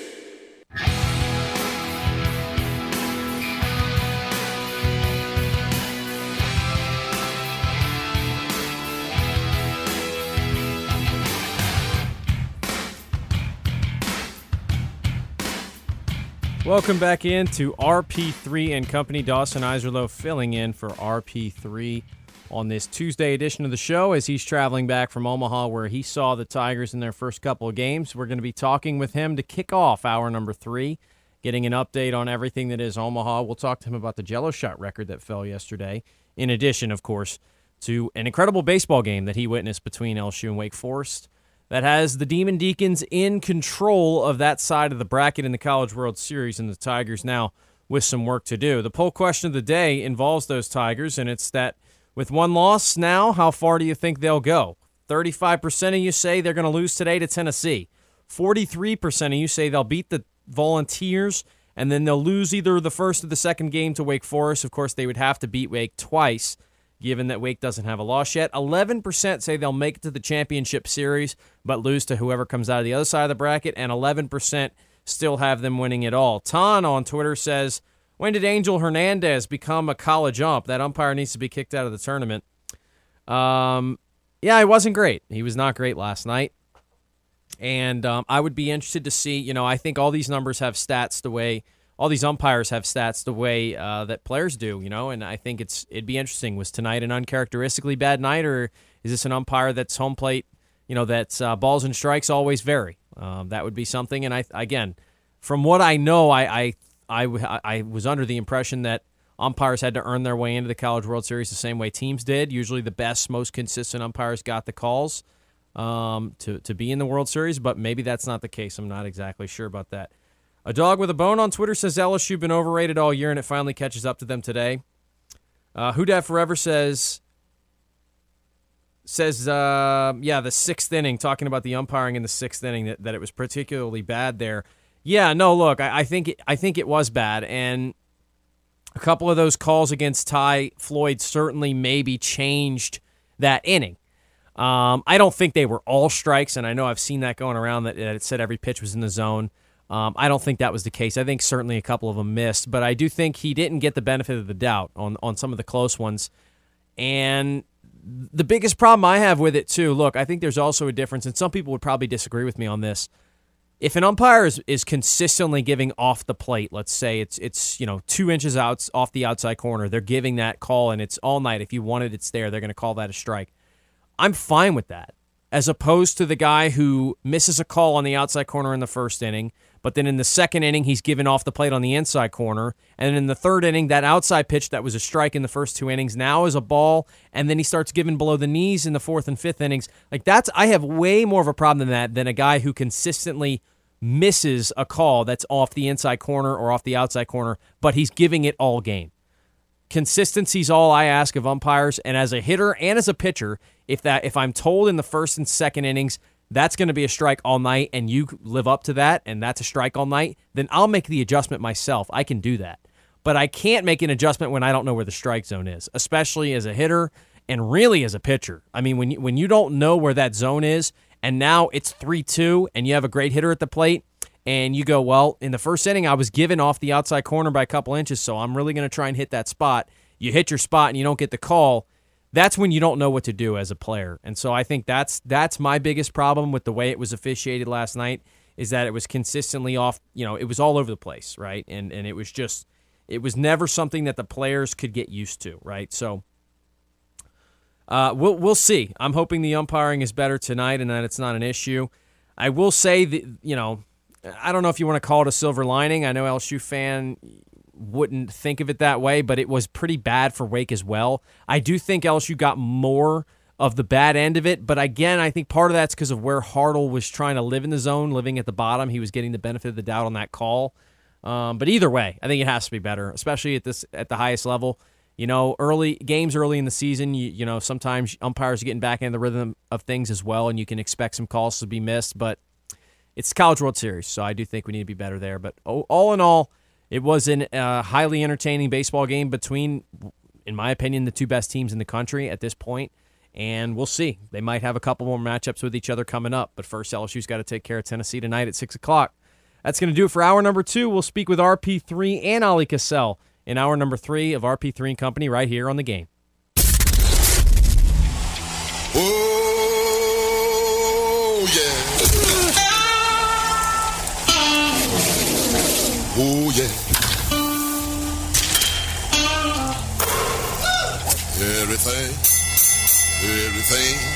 Everything gonna be all right this morning. Live from the Delta Media Studios in Upper Lafayette, here is producer Dawson Iserlo and your big, bald, beautiful host, Raymond Parts III, better known as RP3.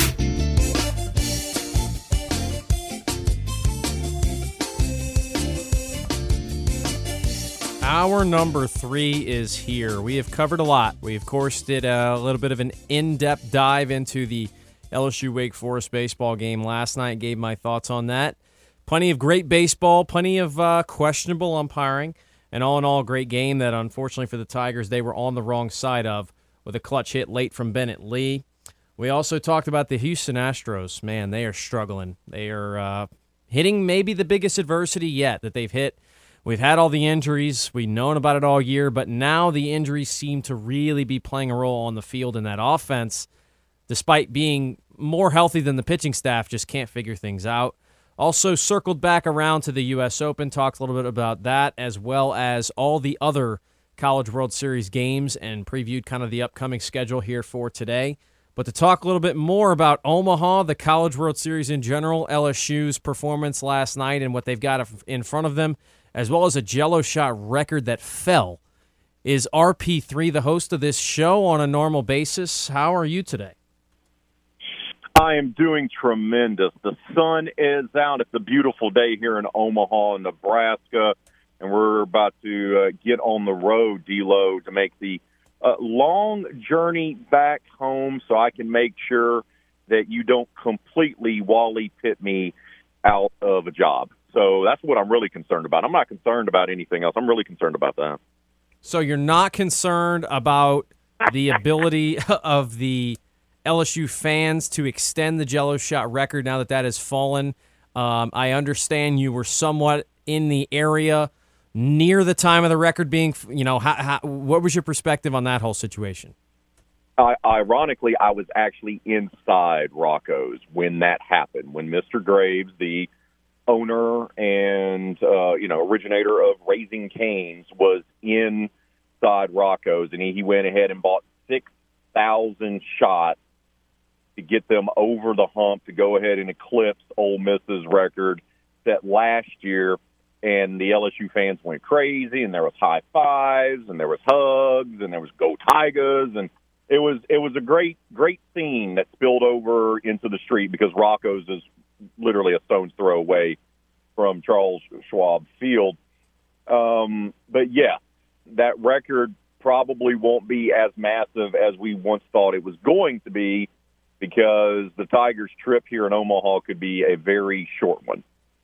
Well, okay, so that's one way to think about it. The other way to think about it is that they've got a chance to stay alive tonight. But let's go back to last night, because the buildup was huge. For me, it was the game of the year in college baseball. I think the two best teams, and look, there's a chance we're going to see it maybe a couple more times here in the next few days. But What was the vibe going into it? Compare it to the vibe, before the LSU-Tennessee game. How was the feeling within Charles Schwab Field and the surrounding areas? Well, yesterday there was far more LSU fans out and about, and there was more LSU fans setting up tailgating as well, because the media parking lot is also the same parking lot that is used for the majority of the tailgating spots. And it was filled with LSU fans. I mean, at first glance, when you're walking down, it felt like you were at Tiger Stadium for a football game. So they were out, and many of them that we ran into, some folks from Ville Platte and folks from Lake Charles that were there. I ran into a lot of different people that I knew, some folks from Lafayette that were there as well, literally bumped into them inside Rocco's. The excitement level for this game was off the charts. And it was a game that delivered, because the two best teams in college baseball, the two teams that were ranked number one for the majority of the season, faced off. And it lived up to the billing. I mean, it truly did. These were the two teams, and it was a heavyweight fight.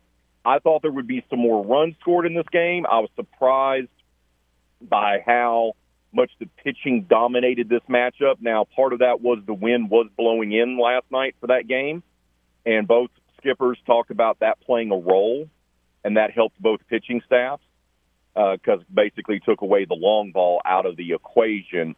It was an immensely exciting game. It was probably one of the best college baseball games I've ever covered in my career. It was just that good. Every moment, Dawson, you were glued to what was happening in the in-game action. And then, LSU goes up. They finally get to Wake Forest staff, and they get a couple runs. And you're literally thinking, that may be enough. Like, 2 runs felt like it was going to be enough for LSU to win this game.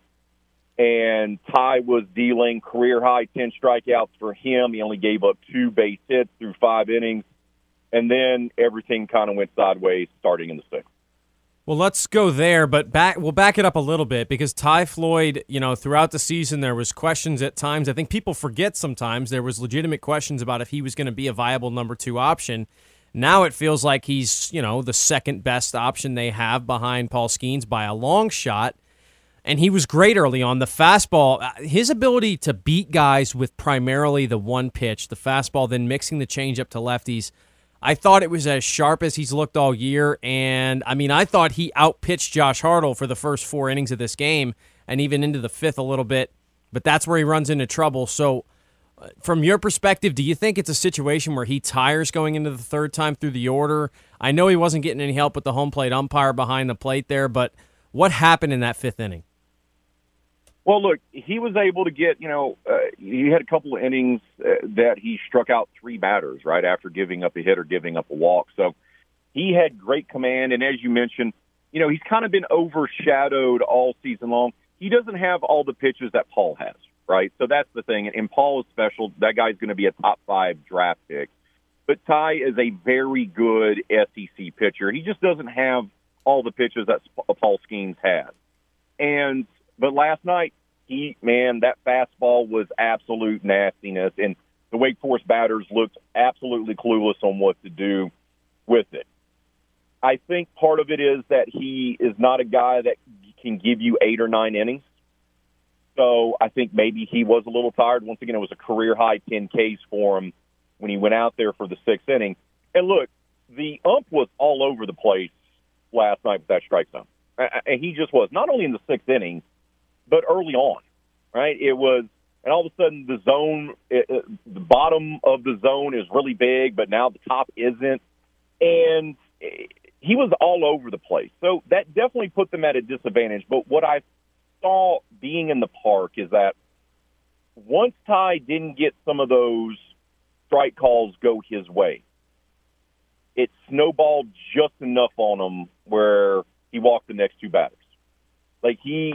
That first batter, really, where he didn't get the calls and he walked them, Dawson, I said, okay. And then the way he kind of, his reaction to it, his facial expression, his body language, you could tell he was a little frustrated by it. And I just don't think he was able to kind of power through that, and then he walked the next one. And then he got even a little bit more frustrated, and then he walks the next one. And now all of a sudden the bases are loaded, and what was a gem of a game that he was pitching, now all of a sudden they're in trouble. And I think that's what happened to Ty. It was the best. You could argue it was the best pitching performance of the season by him on the biggest stage against the best team in the country, yet just a couple things went the wrong way. Thatcher came in. He didn't necessarily pitch bad, but he did give up, the hit that tied up the ball game. And then, obviously, Wake Forest, courtesy of a former Tulane Green Wave catcher, comes up with a huge hit later on for Wake Forest to win the game. Yeah, and I said fifth there. It was the sixth inning where it went sideways for Floyd. But let's talk a little bit more about Bennett Lee, because before he gets the big hit, he makes the play at the plate. That's just, I don't know if that's one of those plays where I don't know if people realize how difficult what he did was because of the way that the angle of where the throw's coming in from third base, and Brock Wilken, who makes a tough play in his own right and double clutches on it. The replay, and I'm sure you got to see it after the fact, but it was about as close as it can be. I think it's a situation where if he's called safe on the field, it stays safe, but I do think it was the right call to stick with him being out. Just unbelievable turn of events there, because, again, if he's called safe, it's now 3-2 LSU with runners at first and second, nobody out. It was a huge momentum shift in the game. And I don't how do I say this in a nice way? I don't, I'm not going to be critical of Jay Johnson and Trey Morgan. I know some LSU fans were on social media, and they're like, I can't believe he ran. I can't believe they did that. And look, Jay explained it afterwards. They felt like they had to be aggressive because they said, if we score there, we're up 3-2, just like you said, with runners on the corner, and still got an opportunity to add more runs. And they showed the replay, and I'm not for sure if the replay that we got shown over and over again inside the press box is the same replay that you were able to see on television. But he was probably less than half an inch from being out. Like it was that close. And it was. It was a phenomenal thing. If Trey maybe slides with his feet first, does he sneak in there instead? Maybe.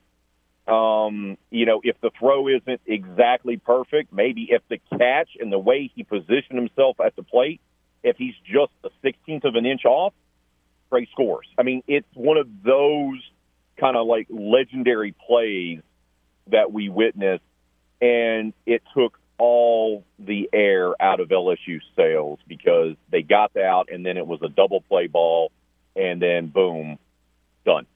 And the bigger story for me, and that was a key moment. Credit Wake Forest pitching. We heard a lot of people be critical of it. Well, they pitch in the ACC. They haven't faced an LSU lineup. They haven't faced a lineup this good. Wake Forest's pitchers, Dawson, held the best lineup in college baseball, 2 runs on 5 hits. That's it. That's it. Dylan Cruz was not a factor. The best position player in the country was not a factor. The vaunted lineup did nothing, with the exception of Tommy Tanks, right? He was the bright spot in the lineup. He was able to get on. And here's the other thing. Wake Forest wasn't absolutely dominant as well because I do believe they walked 5 LSU hitters. Right. So LSU had opportunities. They had guys on the base pass to play the small ball, and they just couldn't get it done in this heavyweight bout, and Wake Forest proved to be the better team last night in Omaha. Well, you're right, and it's, they scored 2 runs, and one of them was kind of handed to them on the botched play in left field. That's not ruled an error because baseball's a funny game. But anyway, I did send you a text in the top of the 9th heading in to LSU's final at bat, and I said if Dylan Cruz gets to the plate, LSU will win this game. 7, 8, and 9 were due up. They needed someone to get on, and Cruz would have come up. But I think it's why baseball's so beautiful in some ways. You have the opportunity for the legacy moment to come up where the best player in the country is going to have a chance to tie or win it. And he never came up because Manasseh was able to get him 1, 2, 3 and was pretty dominant, by the way, in that 9th inning. And we were maybe robbed of an opportunity for Dylan Cruz to cement his legacy. But again, I think kind of that's the beauty of baseball. It just didn't happen that way, and that sets up potentially, maybe he'll have a chance here in the next couple days. But I did think it was interesting how it ended. You go 7, 8, 9, and again, if somebody gets on, then you're facing Cruz, and then behind that, Tommy White. They just couldn't get anything going in the ninth inning. And you're right. This is, we talk about it all the time on our show, don't we? It's baseball. Baseball is the great equalizer because the game itself will do things that dictate the outcome. And on Saturday night against Tennessee, the 7, 8, 9 hitters for LSU got 5 of the team's 10 hits. And those same 3 guys in the top of the ninth, 2 of them struck out, the other one grounded out. Right? So that's what happens. Baseball happens. And all these teams are great, and all these teams are the best in the country. And look, Wake Forest took the approach this last offseason that they were going to stockpile arms out of the transfer portal and have probably more pitching than any team in the country. And guess what? It's paying off in a big way. And now for LSU, being dropped down into the losers bracket, now they have to play 3 games in 3 days to get to the championship weekend, Dawson. And they're going to have to start it off tonight with the Tennessee Volunteers, who they're looking to beat the second time in 4 days, and for, I do believe, the 4th time in 5 tries on the season. And they had a miraculous come-from-behind victory against Stanford to avoid elimination. And after they get past Tennessee, then LSU's going to have to beat Wake Forest not once but twice. So can it be done? Absolutely it can. LSU's lineup is talented enough. It's the best lineup in the country. Do the Tigers have enough pitching to get them back to Paul Skeens? That's the big question, because you could use Skeens against Wake Forest in one of those games, but you got to get there. It's going to be Johnny Holstaff tonight against Tennessee. You could probably pitch Cooper. Ackenhausen can go out there. I would expect Holman to start, or Jay could be like, hey, you know what? Cooper, you're going to go out there, and Ausenhausen, you're going to go out there, and Gavin Guidry, you're going to go out there, and Coleman, you're going to go out there too. Because he told us last night in the post-game presser, he was asked about pitching, and he said, I got 9 guys I can throw out there tomorrow. All hands on deck. But can LSU have enough pitching? We know they can hit, and I expect them to play well tonight and hit well against Tennessee. But do they have enough pitching to get to the weekend? That's going to be the big question mark for me.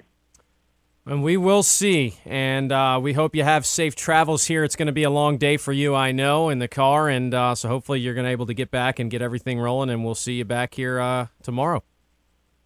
See you back there in the EVCO Development Studios tomorrow, brother. Great job today. Keep it up. Finish strong. Don't slack off, Dawson. You had 2 great hours. Let's make the 3rd hour exceptional. We will do our best. All right. Thanks, RP3.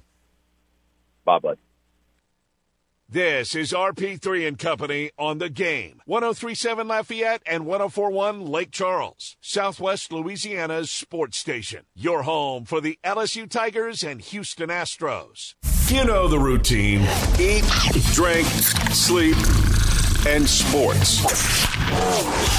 All day, every day. You're listening to The Game. 103.7 Lafayette and 104.1 Lake Charles, Southwest Louisiana's sports station.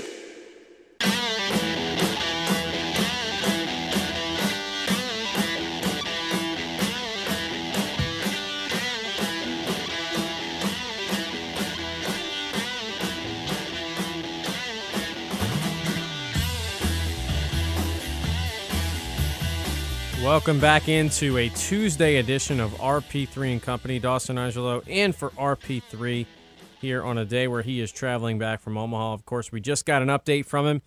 Talked LSU falling to Wake Forest in what was an incredible college baseball game to watch. Plenty of intrigue there, and just played at a high level. Just went the way of the Demon Deacons last night. They got the clutch hit late in the game, but the Jello shot record did fall. We also got his perspective on that. How about RP3 being in the building when the record fell? And LSU certainly going to probably extend that one as long as their stay extends in Omaha. which they will have work to do in that regard. They'll have to beat Tennessee tonight at 6 o'clock. As we've been letting you know all day, that one's going to be on the game. We'll have that live for you here at 6, pregame at 5:30 with Chris Blair on the call. As the Tigers look to extend their season, we do know they're going to be facing Drew Beam for the Volunteers, a guy who they had some good success against in the regular season. That was a weird baseball game. Tennessee ended up winning it 14-7, and not sure how much you take from that one into going into a game like this in Omaha with obviously completely different stakes, a completely different situation. But we'll see, and we will see who LSU decides to throw. There's a good chance they start Coleman, but I think there's a good chance they start Riley Cooper. I mean, I think there's a lot of different ways that Jay Johnson could go with this. And the idea, though, is that it's Johnny Holstaff. And if he starts Coleman and Coleman isn't sharp and gives up a couple runs early or looks shaky, there's a chance he pulls him in the second, third inning, and goes right to Cooper or goes to Ackenhausen or goes to Gavin Guidry early. I think he'd prefer to save him for a late-game situation, but if he has to, I don't think he's going to hesitate to bring anybody in earlier than, you would in a traditional game because it's now do or die. And this will, interestingly enough, this will be the first elimination game that LSU's played this season. Now, they played an elimination game in Hoover, but that wasn't the season on the line, obviously, and they knew that. They knew it was their SEC tournament lives on the line, but certainly not the season because they knew they were going to be an NCAA regional team no matter what. So I think it's interesting now that you come into the first situation. Now, we haven't seen Jay Johnson coach a game and manage a pitching staff in a do-or-die game because, let's remember, they went undefeated in the regional, did not have to face an elimination game against Oregon State, and they went 2-0 in the Supers. They did not face an elimination against Kentucky. So I think that's worth thinking about here as they head towards what will be their first elimination game tonight. It'll be the first of 3 if all goes the way that the Tigers are planning, and they're able to battle their way back into a winner-take-all situation against Wake Forest to then potentially move into the College World Series Championship Series. Poll question of the day was, with that one loss now, how far will the LSU baseball team go in Omaha? 37% of you say they're going to lose today against Tennessee and that the run will come to an end. 42% of you say they lose one of the two to Wake Forest. So they beat Tennessee, they get back to Wake, but they can't beat them. If not once, they can't find a way to get it done that second time. That's the leading vote getter so far. 10% say they're going to make it to the championship series, but fall just short against whoever wins the other side of the bracket. Could be Florida, could be TCU or Oral Roberts as well. Those teams will play an elimination game today at 1 o'clock, and the winner of that one will have to beat Florida twice. In the same situation, Florida is in the same spot that Wake Forest is on the other side of the bracket. And 11% of you say they're still winning it all, still believe in the Tigers to win 3 games in 3 days and then win that best 2 out of 3 series. Let's go out to the game hotline. You're live on RP3 and Company. How's it going? What's going on, Dawson? Not a whole lot. What's on your mind? Let's say LSU wins today. Okay. Win the scheme pitch again, game 1 or game 2 of the Wake Forest. So when you look at the way the schedule works out, and I think kind of what we've heard from Jay Johnson, I would expect that he wouldn't use him until the second game because that one would be on Thursday. So in theory, though, I guess he could bring him back Wednesday in a limited outing. I just don't know if he's going to want to bring him. That would be, because he pitched on Saturday, that would only be 3 days rest, and he just hasn't done that this year, So I would guess that he'd want to hold him back until Thursday, but it's also a spot where they're going to be in win or go home mode, so does that change his sense of urgency on when he feels comfortable throwing Skeens? I think another factor in that is that Skeens is a high-profile draft prospect, and I think that changes things, right? This isn't a grad transfer who's playing his last college baseball game ever and isn't really concerned. Paul Skeens has a lot of money on the line in the next month or so, and so, I know he wants to go out there and throw for his team, but I wonder if the coaching staff feels they have to protect him from himself, Yeah, when is the championship round start? It would start on Saturday. So if all went accordingly for LSU, they would play tonight, they would play tomorrow, and they would play Thursday. And if they won all 3 of those, they would have Friday off, and then Saturday would be game 1, Sunday game 2, and then Monday would be the, if necessary, game 3 of the championship series. Well, if he pitches Thursday, coming back on Tuesday would be kind of tough, huh? Well, it would be Monday would be the last game. So, yeah. Wow.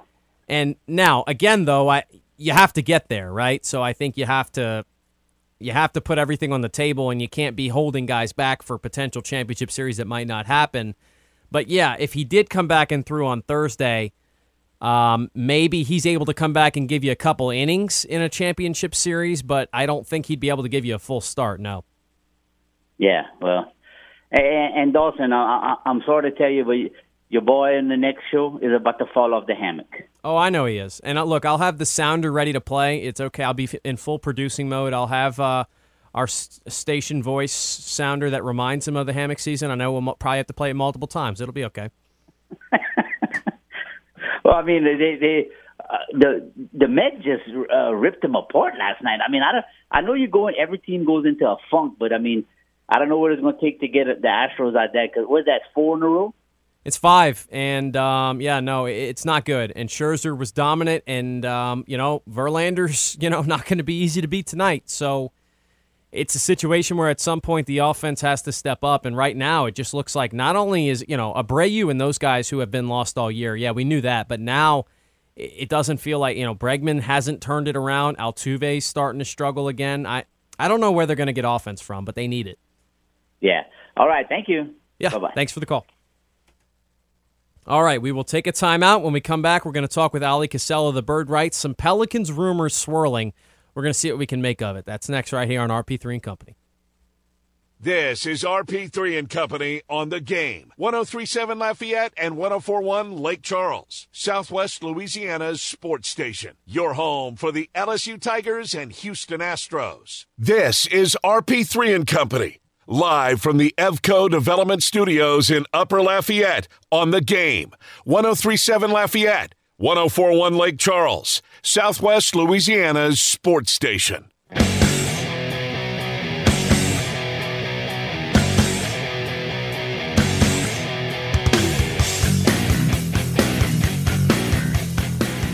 The NBA draft is just 2 days away, which it's one of those that certainly snuck up on me about how quickly it was coming. And the rumors surrounding the New Orleans Pelicans have snuck up about as quickly as the draft did, and they are now swirling completely. At first, I didn't make much of it, but now it's starting to get to the point where and maybe this is me letting the rumors get the best of me, but I'm starting to wonder if there's some truth behind them. So to get some more around that and more ideas on it, we have Ali Cassell from the Bird Rights with us. Ali, good morning, and how's it going on NBA Draft Week? Good morning, Dawson. Yeah, I'm actually in the same boat as you. I just missed a lot of this stuff early, and then now it's just getting so loud, especially over the weekend, that we have to take it seriously, right? The Pelicans may move on from, it sounds like, Zion Williamson. Well, let's start there then, because, we've talked about it a good bit. We felt like it would be an overreaction. Now, we won't get into what's going on off the court with Zion because a lot of that is, not necessary to talk about on the show, but there is a lot of noise, and that noise has gone from basketball issues to injury issues to now off the court stuff, and there's a lot surrounding it. But I think our general feeling was that it was not enough to, make a drastic decision about, but maybe it sounds like the Pelicans might think differently about that. Right. It's just the culmination of 4 years of wanting more is the easiest way to put it. Zion's just simply been unavailable. His career hasn't taken off to where it's led to consistent winning. He hasn't become the face of the franchise. And like I said, he's 4 years in, about to start a new contract, the max deal worth about $200 million over the next 5 years. And it's time for, I think, the Pelicans, they're thinking they want to get their money's worth, right? So it's difficult to think, but look, Zion may be out the door because there's real interest now in Scoot Henderson. That popped up about several weeks ago. The Pelicans really wanting to move up somehow in a draft to draft a player that was teammates with Dyson Daniels a year ago, played for the G League Ignite for several seasons. And by all accounts, he looks like he's going to be one of the good young players of the league, right? If Victor Wembanyama wasn't in this draft, Scoot Henderson would have easily been the number one, and everybody be, talking about him all the time. So it's not like the Pelicans would be settling for some unknown draft pick. He's supposed to be a great player, multiple-time All-Star, a guard. Pelicans have always sought to fill their guard holes that they've had over the years. And CJ's a little bit older in years. He's still very relevant, but he Scoot Henderson would be that transition to potentially having somebody here maybe for the next 5, maybe 10 years. And Zion would be that block used to trade him, like I said. So, and I know you don't have an exact situation here, but what would the deal look like if you had to guess? Because I would assume the Pelicans aren't going to go straight up Zion for the number 3 pick or whatever it may be. So what would a package like that look like? Would they be able to get, you think, a legitimate role player in addition to that pick, or would they be giving up Zion plus something just to move up? Yeah, what's funny is these packages have been all over the board. And from where I sit, I see a player that was in the MVP conversations last year. So I don't understand why you would be attaching anything to Zion to say at least get that draft pick, whether it's from Portland at number 3 or Charlotte at number 2. So for me, I think that if you're involving Zion, then you're getting multiple players back. I mean, he's going to be, if he gets healthy, right, if he figures this part out and he can stand the court, by all counts, he's going to be one of the best players in the league. He's shown it in his limited minutes. He's only played 114 games, but when he's been out there, he's been one of the most effective, most efficient scorers that this league has seen in years. So I think that is worth more than just some potential, right, draft pick, even though he's rated very highly, Scoot Henderson. That should involve more players. So with Charlotte, say, for instance, you would hope that it would involve maybe, say, a Terry Rozier, right, a good backup guard. They've got several good young centers, including Mark Williams, who they drafted a year ago from Duke. So I would hope that'd be at least several of those players coming back along with Scoot Henderson. Also a report, and sometimes these can just be reports, but a report that Charlotte prefers Brandon Ingram. Would that be something you think the Pelicans even consider, or is the only reason they're entertaining these ideas because of how frustrated they've been with Zion Williamson? Yeah, that's the way I lean, Dawson. I think that Brandon's, even though he's not one that's played plenty of games, right? Played, what was it, about 40-some-odd games last season, trending in the wrong direction.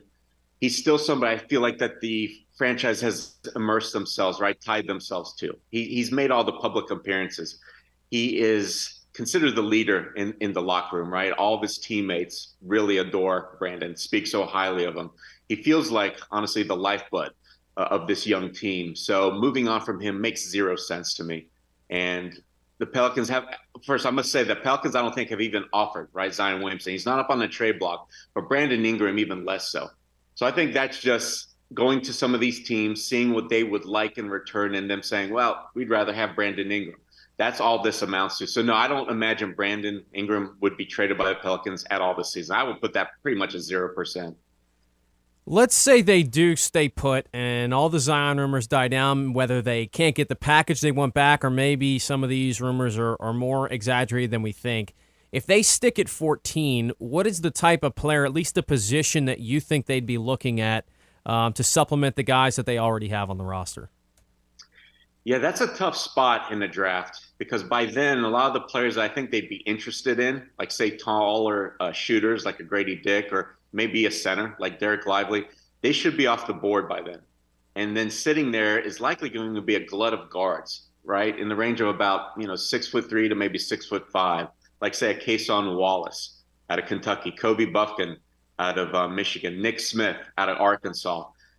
Basically, also a lot of projects, right? So for me, it's difficult to see them, if they don't even make a trade, if they're having most of this roster come back, adding another young guy like that to this roster makes very little sense. So I'm half expecting maybe they would potentially either move down in draft or package it up in some kind of deal, right? Because it feels like they could use a veteran or two. You see how Denver, right, how well they did by bringing in the Bruce Brown from the Nets and several other players.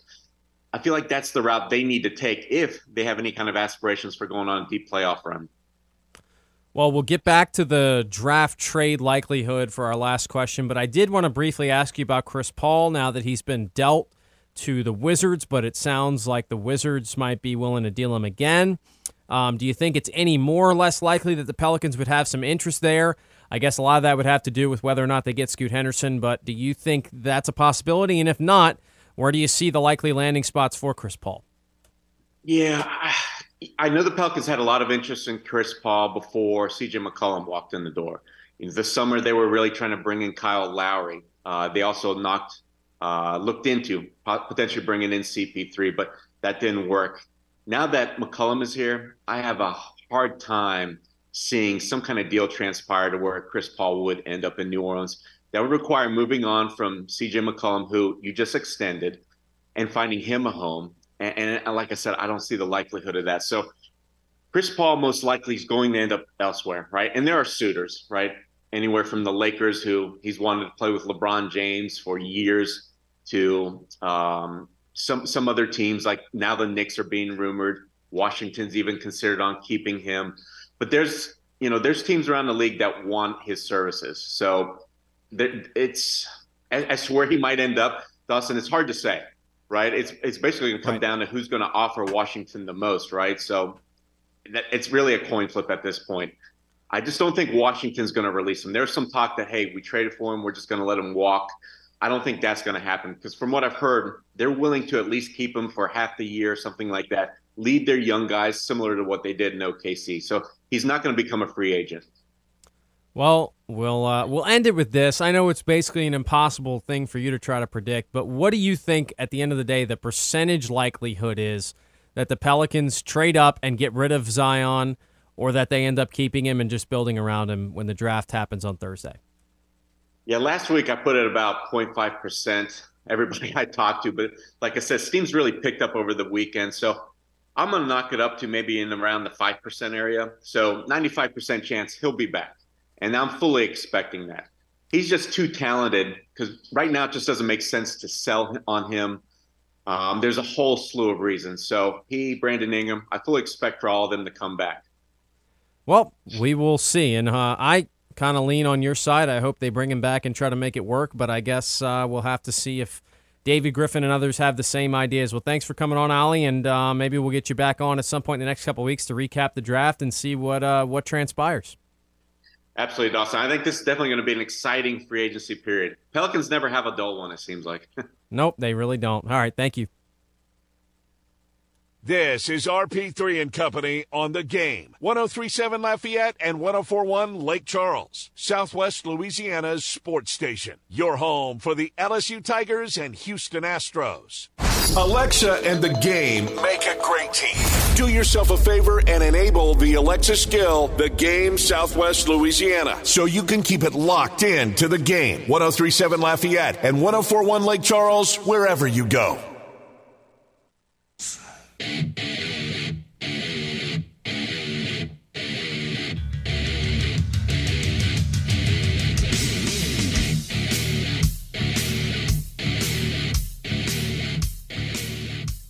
Welcome back to RP3 and Company. Dawson Iserloh here, broadcasting live from the Evco Development Studios in Upper Lafayette. Evco Development is a civil construction company that specializes in new multifamily construction. Had a lot of fun hanging out here this morning in place of RP3, who we spoke to at the beginning of this hour. He's on his way back from Omaha, Nebraska, after covering the Tigers in their first couple games in the College World Series. We covered a lot today. We did an in-depth dive on the LSU-Wake Forest game. I thought it was one of the great baseball games of the year, although it didn't go the way of the Tigers. And they'll have a chance to bounce back, and they'll have to stay alive this season. They'll have to play Tennessee at 6 o'clock. Pre-game at 5:30. You can hear that one right here on the Game with Chris Blair on the call. I did have a number to leave you all with as far as LSU's offense is concerned and the struggles they had against Wake Forest and that elite pitching staff. They do have to face Drew Beam again tonight, who is another elite arm. I don't know if he's on the level of Josh Hartle, but he certainly got the talent, and we've seen that throughout the season with Tennessee's pitching staff. But here's the nugget I found. LSU has been held to 2 runs one time this season. They have not been shut out. They have not been held to 1 run. They were held to 2 runs once. It was the finale against Auburn, that 12-2 10-run rule game. Remember, that was kind of I guess the down point in the season where they lost 2 or 3 from Auburn, including getting blown out there in the finale. Then after that, of course, they lost 2 or 3 to Mississippi State with the bullpen meltdown as well. So maybe the bottom point came in the week after that. But when they were held to 2 runs, their next couple games, they scored 14 against Northwestern State in a midweek game and then scored 12 against Mississippi State in the first of a 3-game series. So if you want some optimism there, the only time this year that LSU offense was really held in check by Auburn when they only scored 2 runs, they bounced back in a big way. Now, it was a midweek game against Northwestern State, so that's certainly a fair point there. But the point remains. The other time that they were held kind of in that area, they were held to 3 runs against Arkansas. Now, remember, that was that weird Friday night game that went 10 innings, and they ended up giving up a ton of runs in extras. They lost 9-3. Well, they came back in the next 2 of that series, winning a 12-2 10-run rule game on Saturday and a 14-5 blowout in the second of the doubleheader there when they end up playing 2. So they scored 26 runs the next day. So certainly maybe some, a good omen there for LSU moving forward into their game against Tennessee. Final results of the poll question we asked, with 1 loss now in Omaha, how far can LSU baseball go? 35% of you say they're going to lose today and the season will end against the Tennessee Volunteers. 42% say they get back to Wake, but they lose one of the 2 because, again, they'd have to beat the Demon Deacons twice.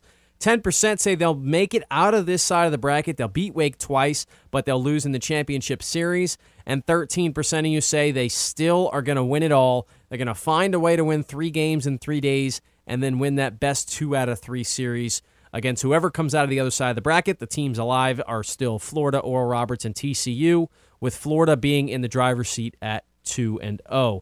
I want to thank our guests for today's show. Of course, we started off with Brett Shancy of the Locked On Astros podcast. There were plenty of negative things to talk about with the way the Houston Astros are playing, and as Kevin Foote just walked in the building, I'm sure we're going to hear more about how poorly the Astros looked against the Mets when he begins his show. After that, we had RP3 on, of course, from Omaha, just getting on the road this morning, so we spoke to him about that LSU game and how close it was, the atmosphere around it, also the Jello shot record falling. How about our guy RP3 being in attendance when that took place? Pure electricity, I can imagine. And then we ended up with Ali Cassell because these Pelicans rumors, again, they're just wearing on me. And I got to the point where I didn't know what to believe anymore. So I had to get some clarification from a guy who knows what he's talking about. And Ali, I think made me feel better. He did say that he as well has started to kind of wonder how true any of these rumors are and kind of if there's anything to them. And maybe the Pelicans do move on from Zion. But the last question I asked him gave me some more hope. He said he's only going to put it at a 5% chance that they move on from Zion. He thinks there was a 0.5% chance the last time we asked him. He said now he'll go up to a 5% chance, but he still says 95% chance that they're going to go ahead and keep him. They'll either package a deal to make it, some sort of other trade to move up in the draft, maybe move back in the draft, maybe trade that pick away for a player. But he does think that more than likely the Pelicans aren't going to blow this thing up. They're going to try and find a way to work through the issues, whether it be off the court, the injury stuff, and they're going to try and figure things out. And for me, personally, I'm not ready to move on either. So I kind of agree with him on that. I think it's still, a situation where you have to give this a full shot this season. And, look, if at the end of the year Zion still hasn't made a commitment to being the best he can be and he still has injury issues and health issues as far as, putting himself in the best shape that he needs to be in to be an elite player, then yeah, you'll have to reevaluate things and maybe you'll trade him at that point. But I do think with the investment you've made and kind of the city rallying around it at this point and some of the promise that you showed last year, he was in the MVP conversation for a long time there. I think you have to stay put, and we'll see if that's what happens. The draft is on Thursday, so only 2 days away. That one certainly snuck up on me, and if the Pelicans are going to make a move, we're going to find out pretty soon whether or not they make it. So want to thank our guests again. Once, as we mentioned, thank you for a couple of calls that we got in throughout the show, everybody who participated in the poll on Twitter and Facebook. RP3 will be back tomorrow. We'll have a normal edition of the show, but until then, we'll have Kevin Foote and Footnotes coming up next right here on The Game. Television's greatest hits